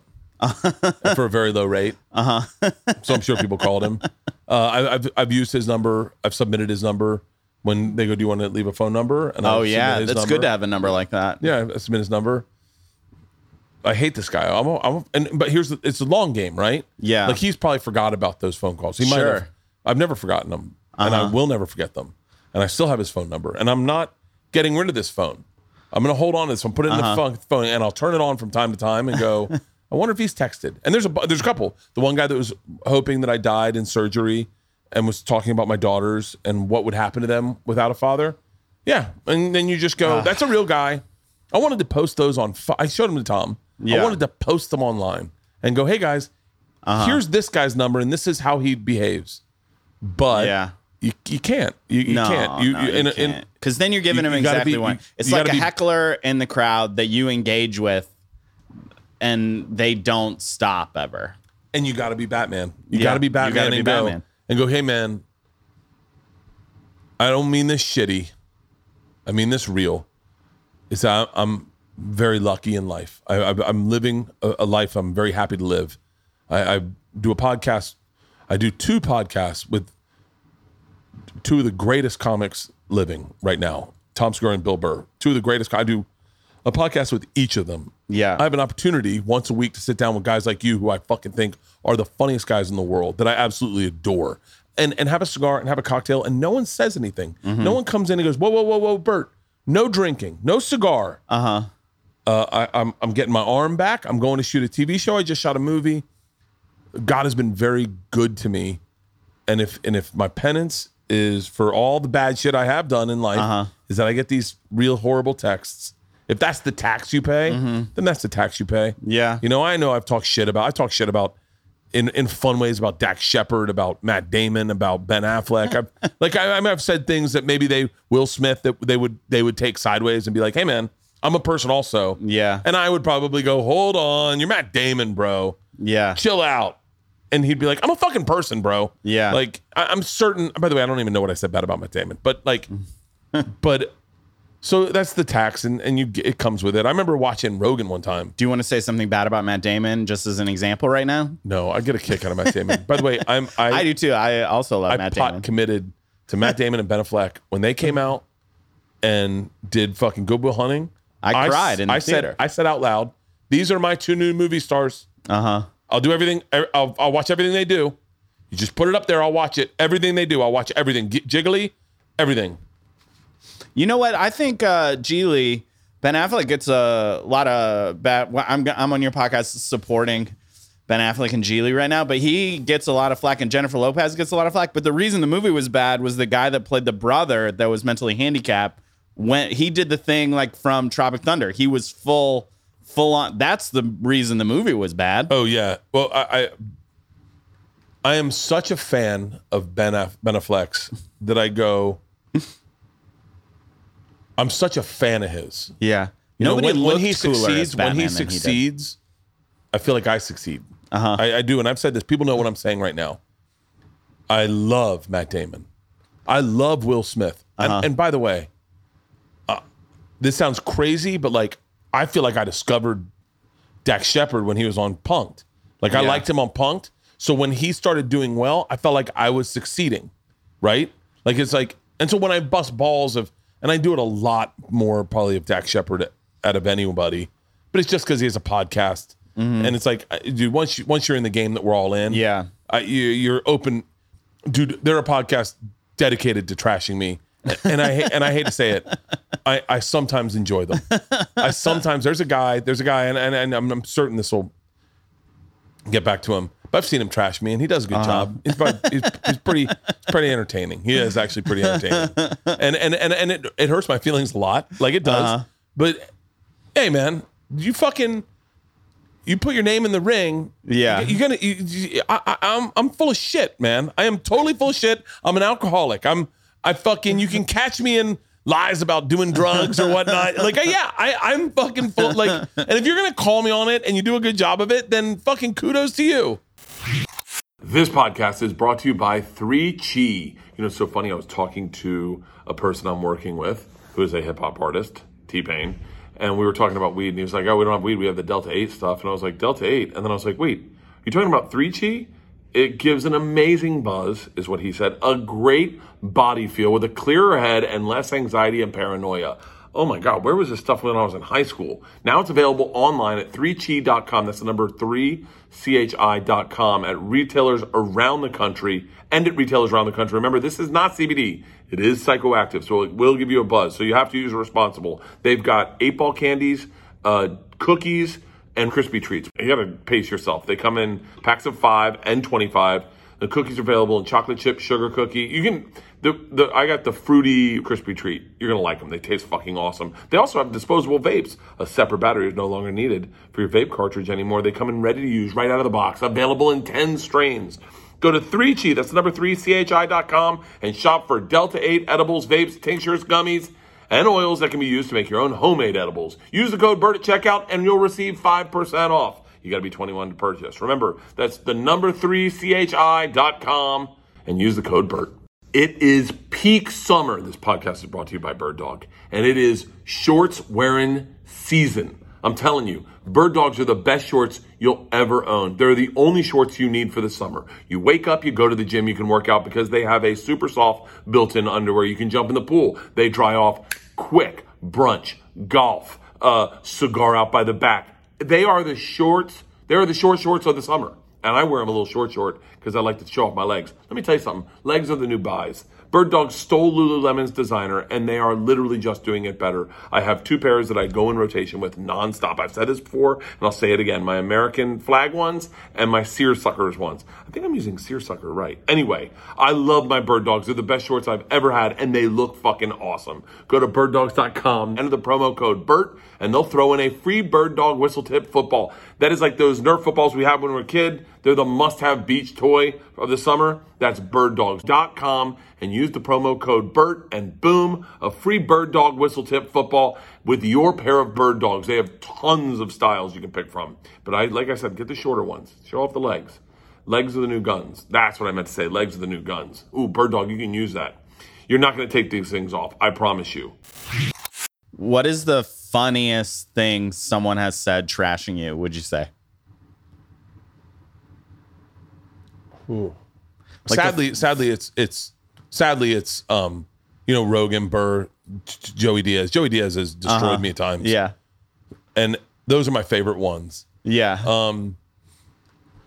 There was a guy one time that is not of mention. Like no one's ever heard of this guy. He probably had 1,000 views, and he really lit into me, and it was so accurate. And I was like, Jesus Christ, man! And basically he's a Bill Burr fan. Yeah. And there was the problem with me and Burr having a podcast is that our fans are 2 different types of humans. Yeah. Like Burr's fans are like Burr's fans. I don't know the right way to say it, but like sometimes they don't want to hear anyone else other than Bill speak. Yeah. And so in speaking on that podcast, offend them. Like they're like, why does he even have to speak at all? And I go, because this is me and Bill. Yeah. And if you just want to listen to Bill, listen to Monday Mornings with Bill. Like that's how that works. And I don't align with everything Bill thinks sometimes. But I'm also whatever the fuck you want to think I am. I'm a glad, handy, giggly motherfucker. And I want to make sure Bill's having a good time. I want to make sure our guests having a good time. Yeah. I don't take hard stances on certain things that Bill takes hard stances on. But yeah, and so some of the ones that have destroyed me the most are the ones that are fans of Bill. And they're always accurate. I can't shit on these guys. I can't shit on these guys because I do the same thing. And they and when they light me up, it hurts. Yeah. It sticks with me for a day or two, which is what their intention is for me to see it and they're doing their job. But you just gotta distance yourself from them and not watch them because you're like, if it fucks you up too much, you're like, you forget that you also have maybe 10,000 people in an arena coming to see you, or 2,000 people in a theater coming to see you that are also fans of yours, that they like what you do. So you go, okay, you're gonna get that. I mean, it is so crazy. I'm in the same headspace on a much smaller scale of one person that says something negative about me affects me so much more than 100 people saying something nice about me, which is a messed up way to be in your head. Yeah, for sure. Yeah. It. Can I tell you this about Bill Burr since Bill Burr just got brought up? And I don't know if I hope I get to tell him this in person one time, but my first ever week emceeing, I started in St. Louis. And my first ever week emceeing, Bill Burr was a headliner. It was 2003. And he took me out to lunch with the feature act. And, he bought lunch. And he was just like, this is just like a thing headliners do. Headliners pay for lunch. You're going to get used to it in comedy. And then, I headline clubs now. And I tell the story so often because just this past weekend, I took the 2 opening acts out to the Waffle House. You know, the total for the 3 of us is $25. The Waffle House. So I sit and they're like, let me pay. And I'm like, when I'm the headliner, this is like a tradition in comedy that the headliner pays for a meal. And then I tell the story. My first ever week emceeing, Bill Burr was the headliner. Yeah. And he bought me lunch. And so many comics, they're like, this is my first weekend headlining or in doing hosting. And I say, I'm sorry, your story is not going to be as good as mine. Dude, I had one of my favorite ones ever was I was working Dayton, and I was with Henry Phillips.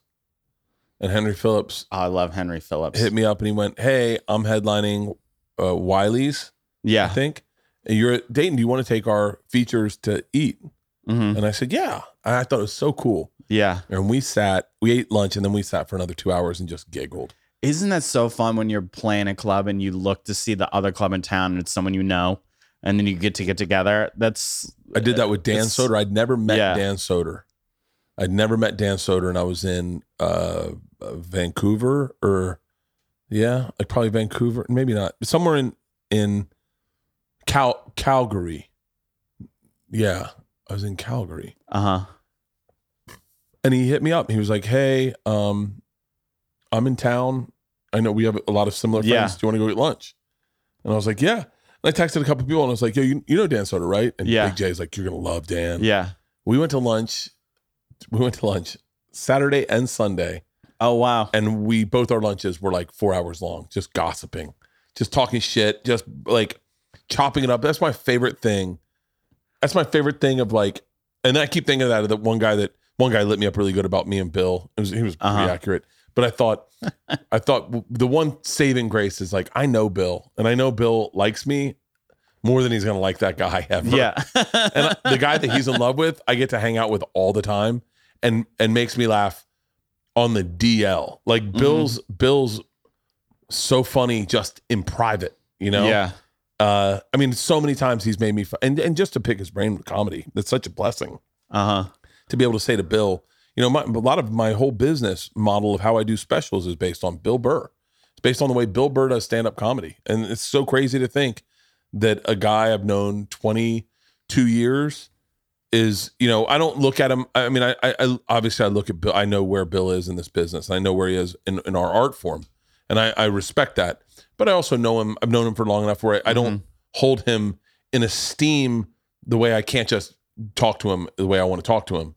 And so, but to be able to look at the way he does his business and go, okay, you know, what Bill does is fucking brilliant. Every hour he challenges himself to do something a little different, a little new.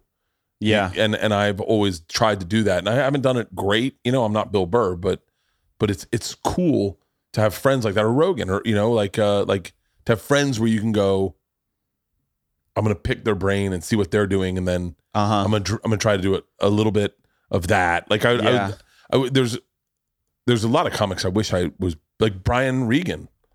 Fucking maybe the greatest of all time. Yeah. maybe the greatest of all time. To have his number and be able to call him or just hear his thoughts on life, you know, like, cause he's, you know, been through divorce and like, you know, partied hard and done the road. His bus got out of control at an airport. Like he's had some life stories to be able to pick him up, like, or Gaffigan, you know, these guys are like the fucking greatest in our business. Brian Regan, something is so cool about him, and it's not a secret. Every comic has the same story. I was playing the Skyline in Appleton. He was doing a theater nearby, and he came to hang out at the Skyline because he loves comics. He loves hanging out with comics. Yeah, we're all starstruck. We can't believe he's there, and 30 comics have that story. I have it. I was sitting at the Des Moines Funny Bone, and I got a call from Pete Corielli. He said, "What are you doing?" I said, "We just got off stage. We're partying at the bar." He goes, "Kick everyone out." And I said, "What?" And he goes, "Kick everyone out. Just let the staff stay there, but kick all your fans out. And I'll be there in 15 minutes." And I was like, oh, in my head, I was like, okay. And Brian Regan's tour bus pulled up. Brian Regan walked in. It's the first time I met him. And he goes, "Hey, man, Pete said you're a really funny guy." And I was like, "Hey, man, I'm going to geek out and then I'll get it over with. But I got to geek out real quick." I told him a great story, a great comic story to tell another comic is, we were driving over Laurel Canyon. We had just gone to the farmer's market with my daughters. We're driving over Laurel Canyon, and Sirius XM is doing their Raw Dog comedy or XL comedy or whatever it is. And we're listening, and Brian Regan comes on, and I go, oh my God, girls, this is something we can all listen to. And I turned it up. Yeah. And I don't remember the bits he was telling, but my daughters were laughing, and my wife was laughing, and I was laughing. And then my wife it goes to the next comic and turns it down. And she goes, this is what daddy does for a living. And they're like, what? And they're like, and I realized my daughters didn't know what I did. And they're like, this is what daddy does for a living. He does what you just listened to. And they're like, what do you mean? And she's like, you remember listening to that guy and we were laughing? And they're like, yeah. She's like, that's daddy's job. And they went, oh. And I was like, Brian, that's the coolest thing is that, first of all, they get to hear you do it and go, oh, so dad's as good as Brian Regan? And they're like, no, not really. But but just so you know, that is what daddy kind of does. A lot more dicks and pussies in there. But yeah, it's really, I think Brian is I think Brian's the fucking greatest. He's so great and so cool and so generous. His last special was so fucking good. It was so good. The only thing I didn't like about it was when I put it on, it was during the pandemic, and I really wanted to hear what Brian Regan thought about the pandemic. Yeah, but did he film it before the pandemic or during? No, it was during, I think, because some people in the crowd did have masks on. Oh, interesting. And I wanted him. But I can't wait for the next one because somebody told me something. Maybe it was John again. Somebody that knew him was like, he's always an hour ahead of the special that he puts out. Like he's touring with an hour ahead of what he put out. Yeah, if that makes sense. That makes sense. He doesn't release an hour and write a new one. He's one ahead at all times. We just got this new house, and our house. It's beautiful, by the way. Thank you very much. Our house before was 1,900 square feet, is as big as the entire house was, which is not bad, but it is fairly tight with two kids, and the lot was 7,000 square feet, so we were a little on top of each other. And I told Brian, I want to buy the big house. I want to get the big house before the girls graduate. And he said, I wouldn't do it. I said, what? And he goes, I got the big house. Like, you're not missing anything. He goes, man, I go into your house and it smells like a family. It sounds like a family. It's a family. Like you don't have to go, like you can get in touch with everyone. You can yell their names and they're in the room in a matter of minutes. And every time I yell for my daughters and no one hears me in this house right now, like I'll yell for the girls, and then Georgia will come down screaming, I'm trying to yell for you, but you can't hear me. And then I'm like, now we're fighting. And then I thought, that never happened in the old house. God damn it. I remember he walked through my old house with me after saying that, and Georgia comes running through the house and he's like, Mom, Isla kicked me in the vagina. And Brian's like, this is what a house should sound like. Yeah, that's great. Yeah, I think, I don't know. How did we get on this tangent of like just celebrating comics? Tommy Johnigan's one of my favorite fucking comics. Yeah, mine too. I mean, we started together. It bummed me out when he stopped. I listened to him on your. Well, he didn't really stop. It's like he was very successful writing on shows and selling shows, and he had two kids, so he didn't have enough time for it. Now I think his kids are a little bit older, and he's getting back out and doing more stand up, and it's just as funny as it ever was. Here, something he has an hour that never got released to anyone. That was so funny. He recorded it, wasn't happy with the recording, and now it's just gone. It's because he has like this quality control in his brain that's just like, I'm not putting it out. Whereas if it was me, I'd be like, I don't care if the sound wasn't perfect, I would put it out. Where did he record it? I think Comedy Works in Denver. Just audio? Just audio, yeah. Just audio. Wow, I'd go back to Comedy Works, clean that up, and release it. Yeah. I mean, maybe he will. Maybe he will one day. I mean, he's so good, and just like you're talking about, your friends in comedy, him and Pat McGann, I would say, are my two closest friends. I had Pat on the podcast. Yeah, I've listened to both of their episodes. Tommy's episode, I did take exception with because he told this story about Mike Birbiglia giving him some advice, where to write about your life is the best way to be original because no one else has had your life. And he told the story, and it's a great story. My only problem with the version of his story was I was also there. I got the same advice, and I've given shit to him about it to his face. So it's not like I'm talking behind his back, but I was also there. Mike Birbiglia is a fucking amazing comic. Yeah, Tommy and I had, we started around the same time in St. Louis. Tommy turned me on to so many comics I would have never been into. Oh yeah. Because he had a love for comedy, and in you know, he was adverse to watching anything that was similar to him or that he could kind of parrot. Like he was like, yeah, I can't watch certain people because I find myself getting their energy. And but he goes, but there's a lot of great comics. And he was like, I remember he was like, Emo Phillips is fucking amazing. Yeah. And he was like, Birbiglia, you're kind of like Birbiglia. And I didn't think us even remotely similar. And he was like, Birbiglia is amazing. You ever listen to his things he does on Bob and Tom? Yeah. And like, I mean, I remember Tommy introduced me to Bob and Tom. I didn't know about Bob and Tom at the time. And he was like, Tosh, Bob and Tom, like all these guys. And I knew Tosh, but I didn't know Tosh did Bob and Tom. Yeah. But there was like a whole genre of comics that I would have slept on if it wasn't for Tommy. Yeah. And Birbiglia is fucking definitely one of them. He's so good. The thing happened, we drove together from St. Louis to Springfield to do a comedy contest. And the prize of the contest was the opening week at the club. Yeah. And we tied for first place in the contest. So they let us split the opening spot. And we had been writing together. We were kind of friends, but we had maybe only hung out like 5 times up until then. Yeah. And then we're taking a road trip together and sharing a hotel room and opening for Mike Birbiglia. And we had never, it's both of our first road date. So when we checked into the hotel, we didn't know that you could just ask for 2 beds. We didn't know that when you were at a hotel, you could just ask for, I think we assumed that 2 beds was more money. So we got a hotel with 1 bed. We slept together in the bed. And then the week went well. The story happened with Mike Birbiglia where he was like, guys, if you want to be original, write about your life. It changed the way both of us wrote. Yeah. It was so important to me. Like it was so influential to a point where, comic Greg Warren. Do you know Greg Warren? Of course, yeah. He gave me some tough love. He was like, you got to stop listening to Mike Birbiglia. You sound like Mike Birbiglia. You just have to stop listening to him because you're taking up his style too much. And so anyway, we got that advice. And we did the week together. And then we were like, well, we want to do it again. And the club was like, yeah, why don't you guys do it together again? And we got together. We talked about, should we do it again? And we both wanted to do it again. And we said, but we should tell them, this time, we need 2 beds. And we told it to the club and they're like, yeah, just ask for 2 beds at the hotel. They're like, the rooms are the same. We don't know why you shared a bed the first time.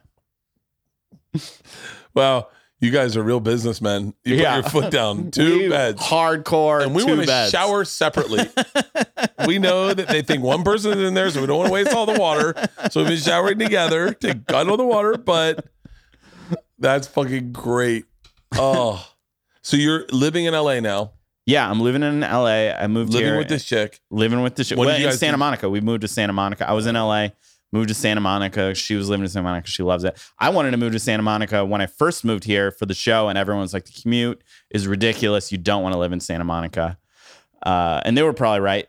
But now I live in Santa Monica and I love it. I love it. I see the ocean every day. I walk with my dog on the beach every day. Oh, it's so fucking great. It's amazing. You're going to start surfing? It's amazing. I would love to start. I need to take I think when my girls come next week, I'm going to do a lesson with the 3 of us. That's yeah, a great I think idea. it's something we're going to do. And then get into it.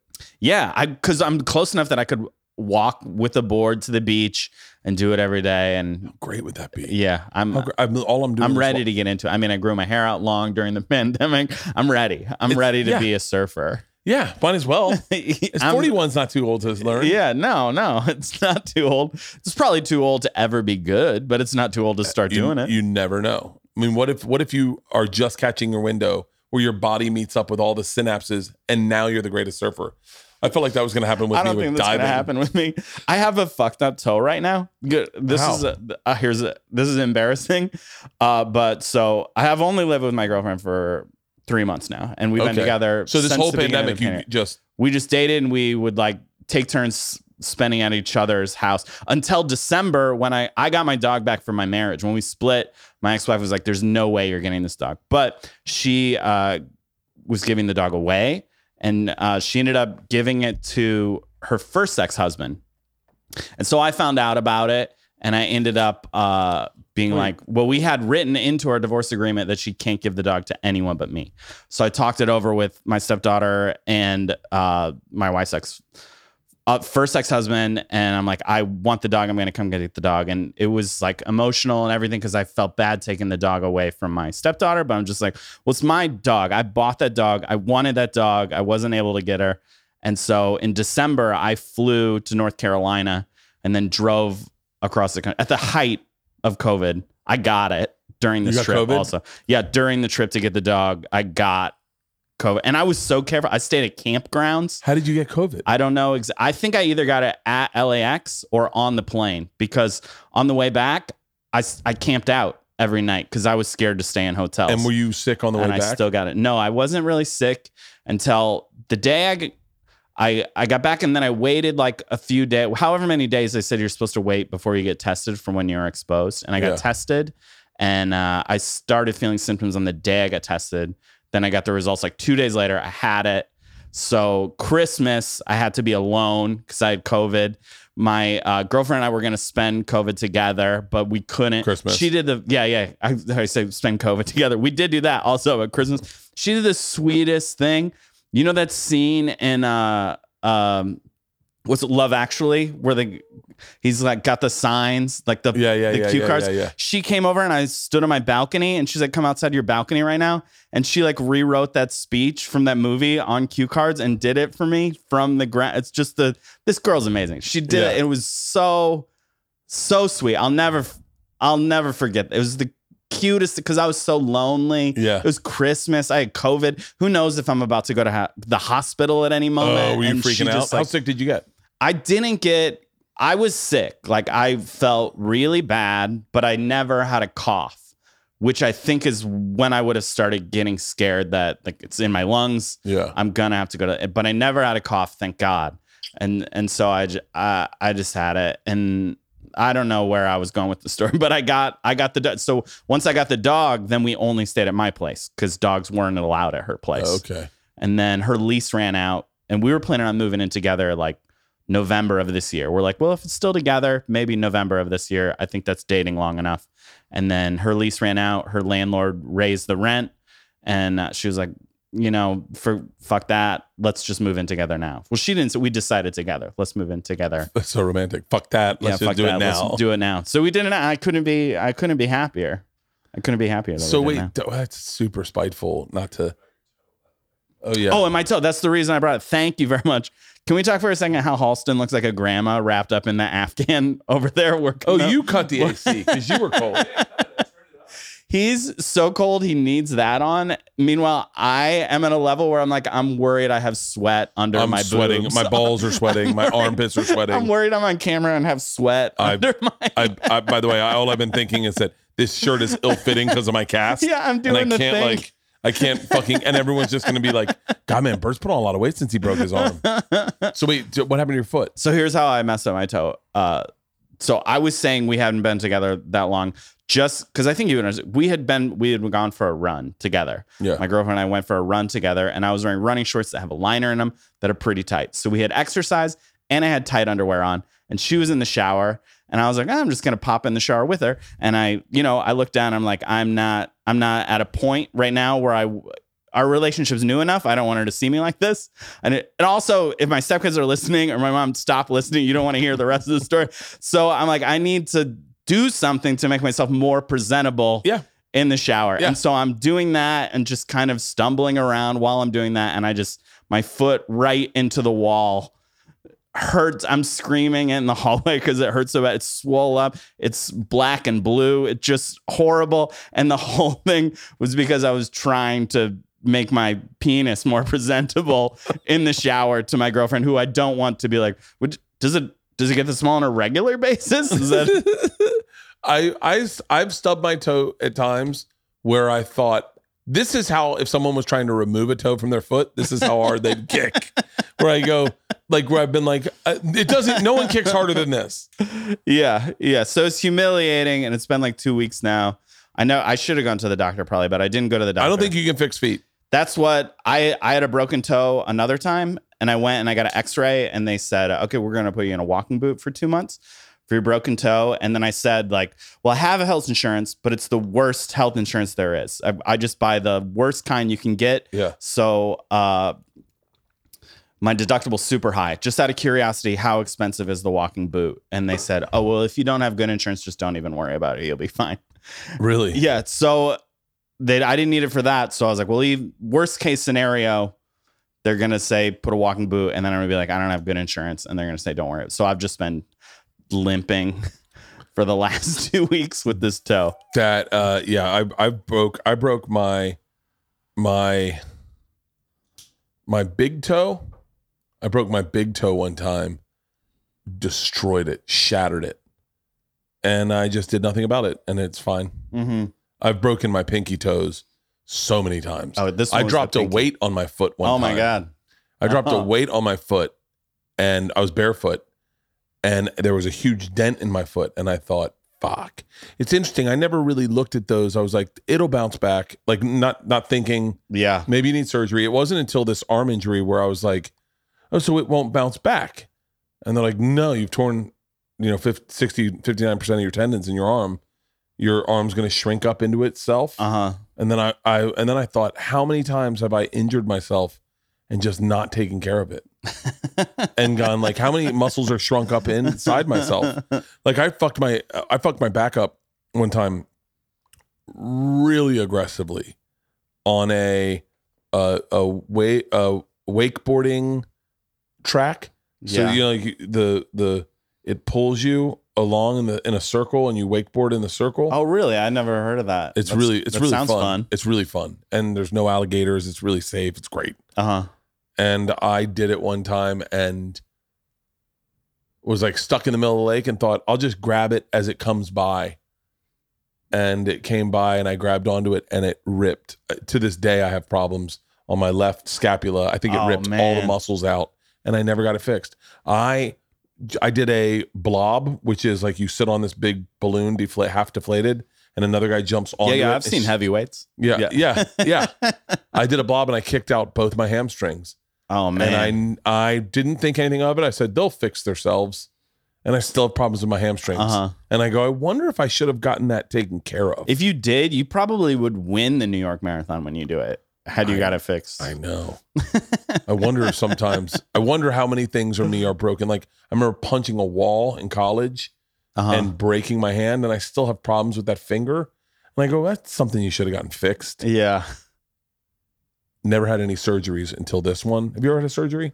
Yeah. I was just listening to you talk about how you had never been put under on one of your podcasts, and I've broken both arms. And so both arms I was put under. Really? Yeah. How'd you break both First arms one, I was time? a kid. I fell at a tree house. And the second one, I was in high school. And I was on the swimming team. And our coach was like, my one rule is no winter sports. No winter sports. People always get injured from winter sports. But I went sledding with my buddies. And we were playing this game where like whoever makes it to the bottom of the hill first is the winner. And we would beat the shit out of each other on the way down the hill. And it was so fun. Yeah. And then my one buddy just tackled me. His knee landed right on my wrist and broke my wrist. It was obviously broke. There was like a lump in my wrist, you could see the bone bulging there. And I had to finish the swim. I had to, like, every practice, put my arm in a trash bag and hold it up. And I just did kick sets the whole time. But my legs were strong by the end of the thing. I plan on my legs getting fucking jacked by the end of this. So I get the brace on tomorrow. Okay. And then I'm just going to do squats every day. Nice. Just fucking get the most jacked legs. Yeah. There's nothing sexier than a dude with fucking thick legs. Well, a woman. But a woman with thick legs. Yeah. But no, like any woman. Any woman. Yeah, fair? any woman. I would like to do a cycle of steroids just to get my body back. Well, you're an actor now.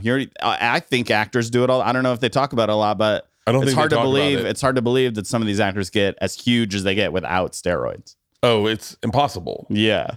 It's so I think you have the in. It's kind of funny thinking that they get that jacked and then don't do their own stunts.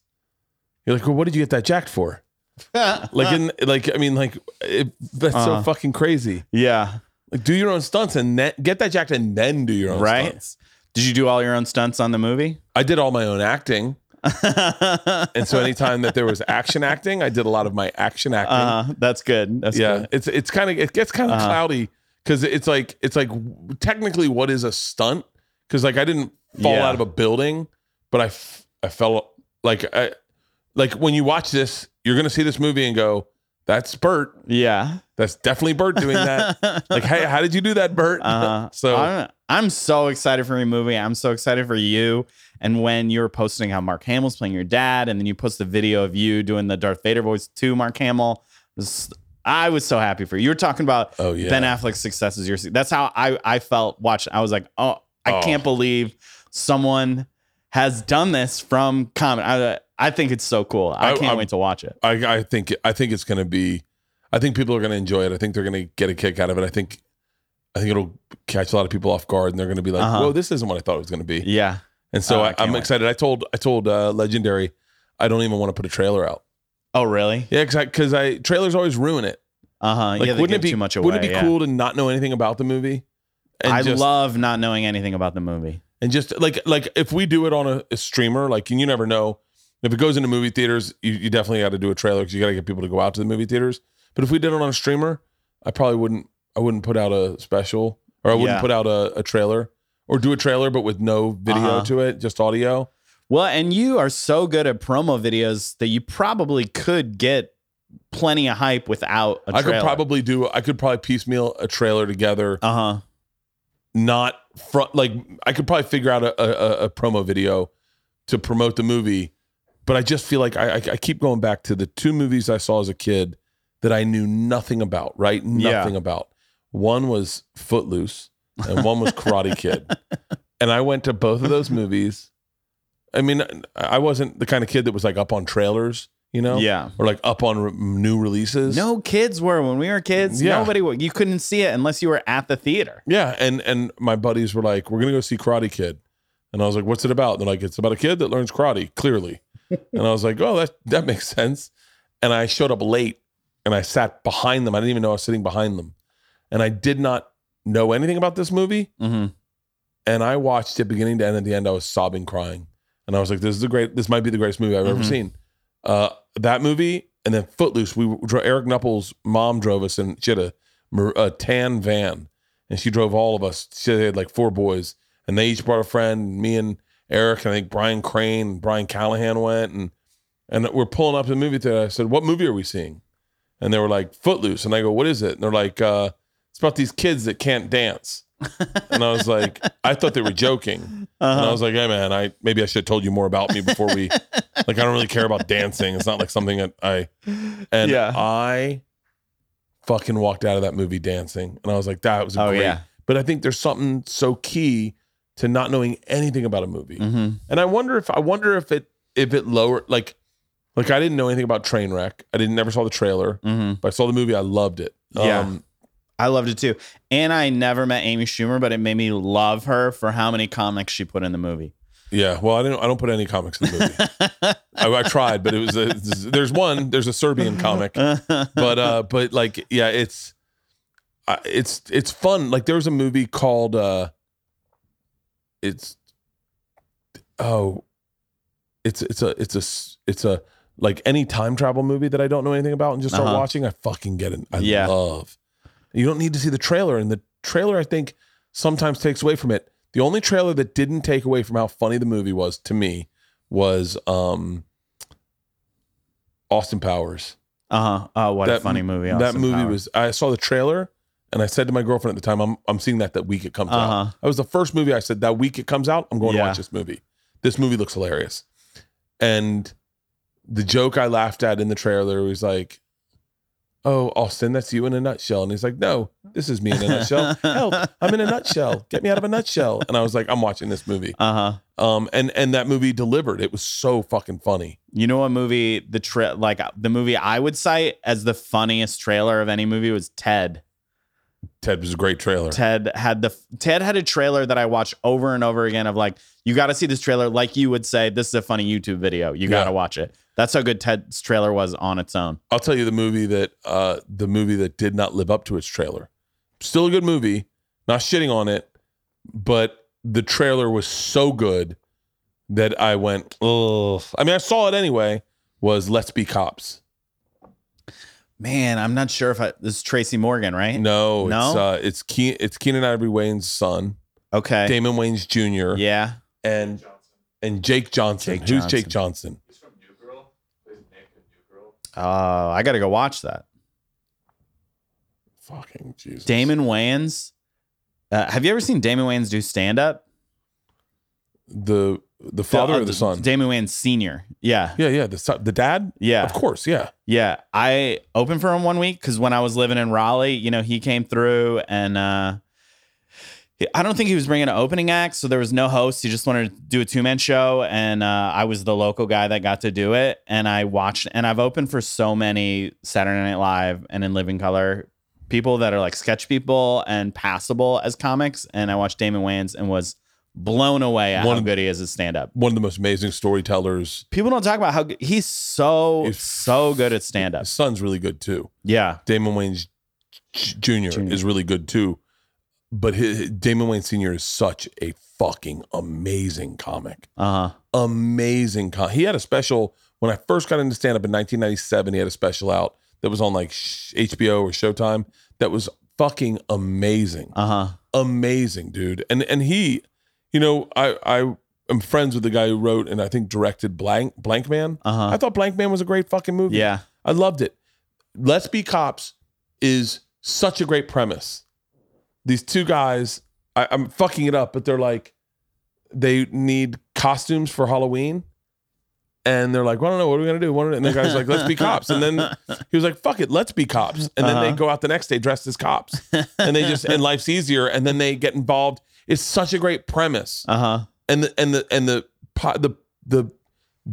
trailer sold it so well, but it I don't know. It was still a good movie, but I just thought it's like it's all the fun like was in the trailer and the movie lost a little bit of it. Yeah. I would never shit on anyone for making a movie. It was still a great movie. I enjoyed it. I watched it. I think I ran into Damon Wayans or the other guy, Jake Johnson, and told him I really liked his movie. Oh, yeah. Like it was a good movie, but that trailer was so good that I was like, this is going to be a fucking amazing movie. And then I saw it and I went, trailer was better. And that you don't want to run the risk of the trailer being better. Yeah. Yeah, it's a bummer when all the funniest moments are in the trailer.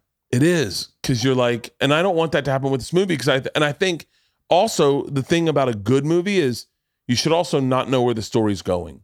That's part of the fun of it, is not knowing where the story's going, and I think that is one of the strengths our movie has, is that it's a good story, and it's obviously I'm a storyteller, and so I was very mindful of making sure that this is a fun story. And so I would love to not do a trailer. I'm sure we'll do a trailer. And I'm sure it'll be all the funny parts of the movie. And then I'm sure it'll do great in the movie theaters because and everyone will be like, I don't know, I thought it was okay. And am I right that year that we did all the shows together around 2011, is that when you started doing The Machine on stage? That's right, when I started doing The Machine. Yeah. It was, amazing. It was crazy. It's crazy how like a couple people's advice will just change your life forever. Yeah. Joe Rogan telling me you got to tell that on stage, and I was like, I don't know, man. Yeah. And he's like, no, you have to tell that on stage. It's such a good story. I was like, it's not a stage story. And he was like, no, you're fucking wrong. Yeah. You got to tell it on stage. That was when I started telling it. That was when I started selling tickets. Not a lot, but I started selling some tickets because I just done Rogan. I told The Machine on Rogan. I would go on. I was doing podcasts a lot. We were doing the documentary. Yeah. Well, I would love to fucking release that documentary. I would love it if you released it too, because I think I'm in it. Yeah, you are. And I would love to get some new Instagram followers. And I feel like I would just, I don't know how. I think it's too complicated. It sucks. Yeah. Because it's too complicated because you're so big now, though. I bet people would love to just see that moment in your career. It would be interesting. It would be definitely interesting. I was super honest about everything. I think I'd be nervous to see what I said in it. But yeah, I at one point I toyed with just buying it from those guys. Oh yeah. And just being like, just give me a price and I'll just pay for it. Right. You could even put it on YouTube, and I could put it on YouTube and probably recoup money. And then I thought about putting it on YouTube and sharing ad sales with them. But I think one of the guys really dislikes me. For no reason. We were so close. We were such good friends. And if I'm not mistaken, I think he's very angry that movie never got out, and I don't blame him. I'm very angry that it never got out. Yeah. But it was just like it was just one of those things where it was like we did it, and then we never really did like a business contract before. And then when they came with a business contract, I was like, well, I didn't find that totally fair. And the popularity of your podcast makes me hope that after we talk about this documentary that never came out, just there's going to be this overwhelming demand of like, we want to see Bert's documentary. I would love if people would I would love if these two guys hit me up and they're like, yo man, let's figure something out. I would love that. And I've hit them both up. I've hit one of them up, probably the one that showed you the clip. I hit him up and I was like, hey man, let's figure something out. And he was a little trepidatious of like, yeah, we got to talk to the other guy. And I was like, okay. Yeah. I was like, how do we figure it out? And I think that, well, if it is, and you can bleep out his name if you don't want it, if it is, because we just did like a bullshit show somewhere recently that he was on, and he was like, I haven't seen you since we did the thing. And he wasn't Did you realize it was him? I knew. Yeah. I remembered him. And, he brought it up. He's like, do you remember that? He got into stand-up. Yeah, he's doing stand-up. So that's when I saw him. He was doing stand-up. And he didn't actually show me the thing, but he definitely does want it out and harbors no ill will. He's the one I've talked to. He doesn't harbor any ill will. And I'm not certain the other guy does either. I'm not certain. I haven't talked to the other guy. And we used to be like really fucking close. Yeah. I mean, I didn't know the guy you're talking about. I knew the other guy really well. He brought in the other guy. Yeah. And we had, by the way, this is what really sucks. We had such a fun time making it. We were together all the time. We laughed so fucking hard. We screened it and it screened really well. Everyone liked it in the screening. And it was just it was just the thing of like, when you go into a project, you should go into a project with a contract and just say, this is where everyone lies. Because I think we tried to figure it out in the flow. And I think, it didn't help that we did a screening. Everyone liked it. And then everyone wants to be like, well, I think this is how it should go. And then managers and agents get in, and managers and agents are like, no, we have there's no benefit. It doesn't help us. Yeah. None of this helps your career. So let's just put it on pause. And then they were like, wait, what the fuck? And I was like, I was in the middle going like, and now maybe I'll have them on the podcast. I haven't talked to one of the guys in fucking since we did it. Oh, that'd be interesting to listen to. By the way, I had so much fun with those guys. Like, I had so much fucking fun with those guys. We traveled around the world together, and they were witnessing and it was like they were so happy for me because like things were finally happening in my career, and like we went to Amsterdam and I did a show and I had a really good set, and then they came back and they were like, dude, the fucking cameramen were laughing. Like they were sharing with me what they witnessed, and they like it was so much fucking fun. And when we screened it, like we had such a good screening, and then I think I don't know exactly. I'm certain if they're listening to this, they're like, that's not what happened, Bert. I'm certain they are saying that. And it's one of those things that we just talked about, let them represent their truth and I'll represent mine. But it would be a fun project to put out. And once again, no trailer, just drop it. Yeah. Just give it to Netflix and go. It would be cool to give it to Netflix or give it to Netflix will be a good home for it. And just like when I do my next special, just do a side deal and go, this is a little companion piece that you can throw up, get them to just give a price where they're like, we're cool with it. But I think there's also a weird thing where they're, where they've got to be like, well, as I'm sure they're thinking, as Bert's value increases, this project increases. Yeah.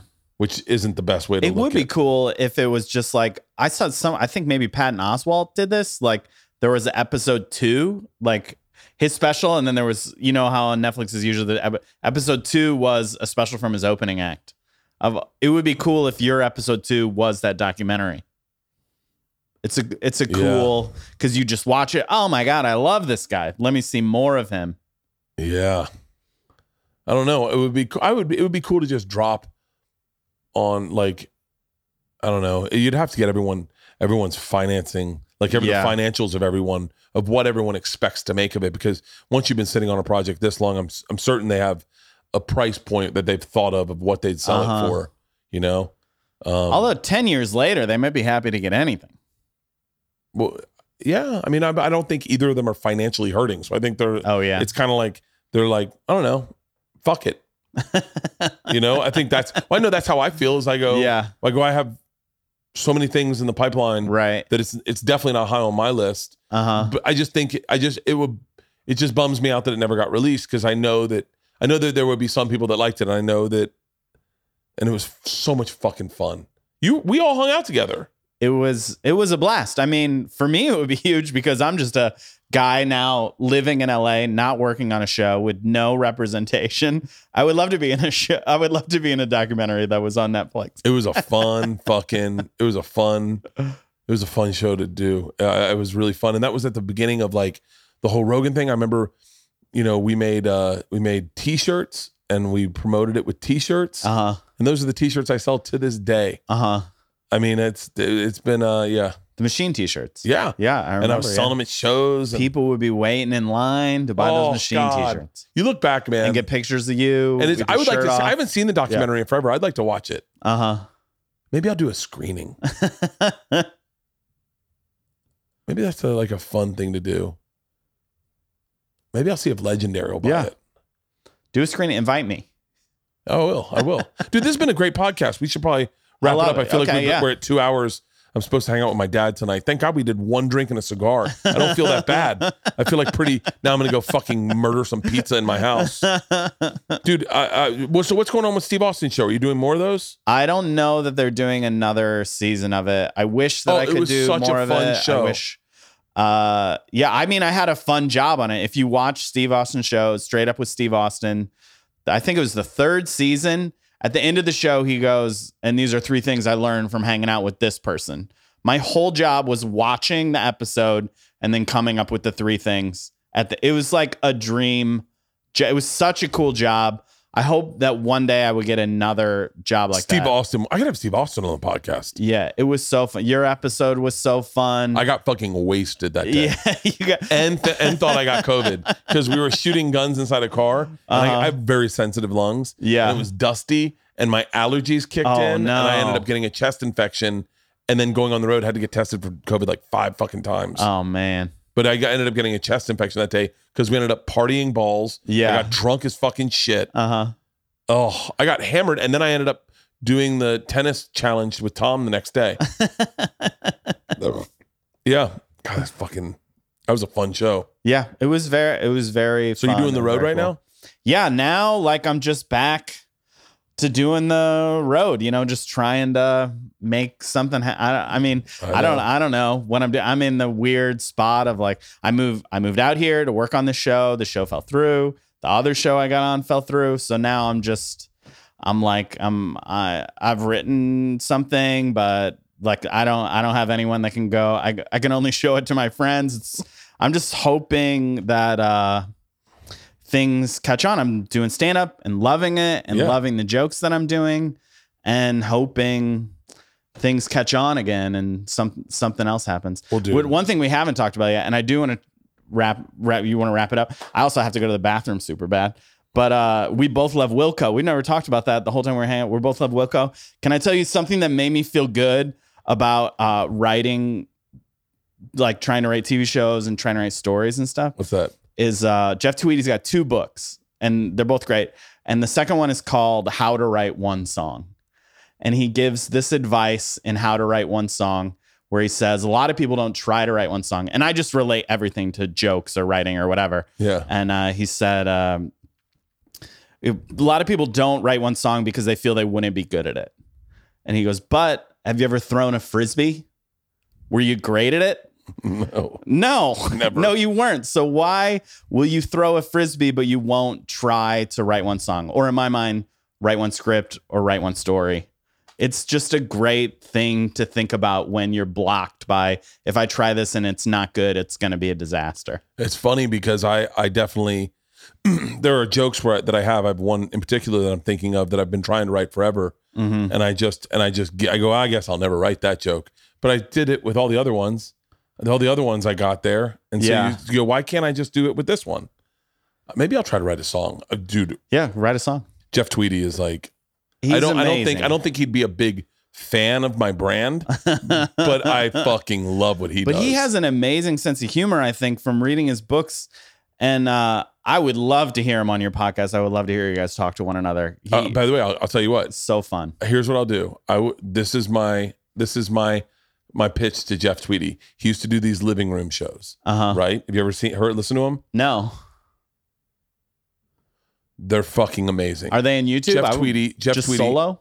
Jeff, you can find him on YouTube probably. He would, for $25,000, he would come to your living room and he would play a gig for you and your friends, and he would and then he would give the money to charity. Wow. Right? Wow. So fucking solid. Now I'm sure his price has gone up astronomically. But if he gives me a price point for a private concert, I will meet that price point. I'm not going to pay it by myself, but I can crowdsource it through Hollywood. Yeah. And make sure that we get enough people to do a private concert in my backyard, and then or do it on my podcast, or do it and give it to whatever charity he wants. Because I know that's been his thing. I almost, this is when I had no fucking money whatsoever, is I tried to get enough people to do a crowdfund it, to do it in my living room, because I wanted him to play, because you get to submit the list of songs you want him to play. Oh, that's amazing. Yeah. Jeff Tweedy's a pretty fucking badass dude. I fucking, but I think, like I said, I think my lifestyle is not conducive to a healthy lifestyle for him.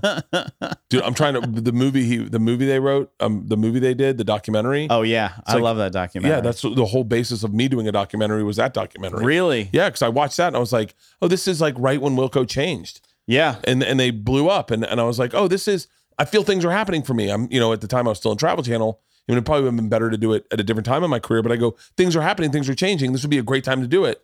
And it's like the first time people were coming up to me going, The Machine. And I was like, yeah, like so excited. God damn it. We got to release that documentary. I'm texting. Well, dude, congratulations on moving out here. Congratulations being in a healthy relationship. Thank you. Let's go surfing. Oh, yeah. When I get my arm back in September, let's go surfing. I'm in. Yeah, I'd love to. You surf with your daughters, and then when I come out, we're surfing. Okay, deal. Deal, brother. Thank you. Thanks, Bert.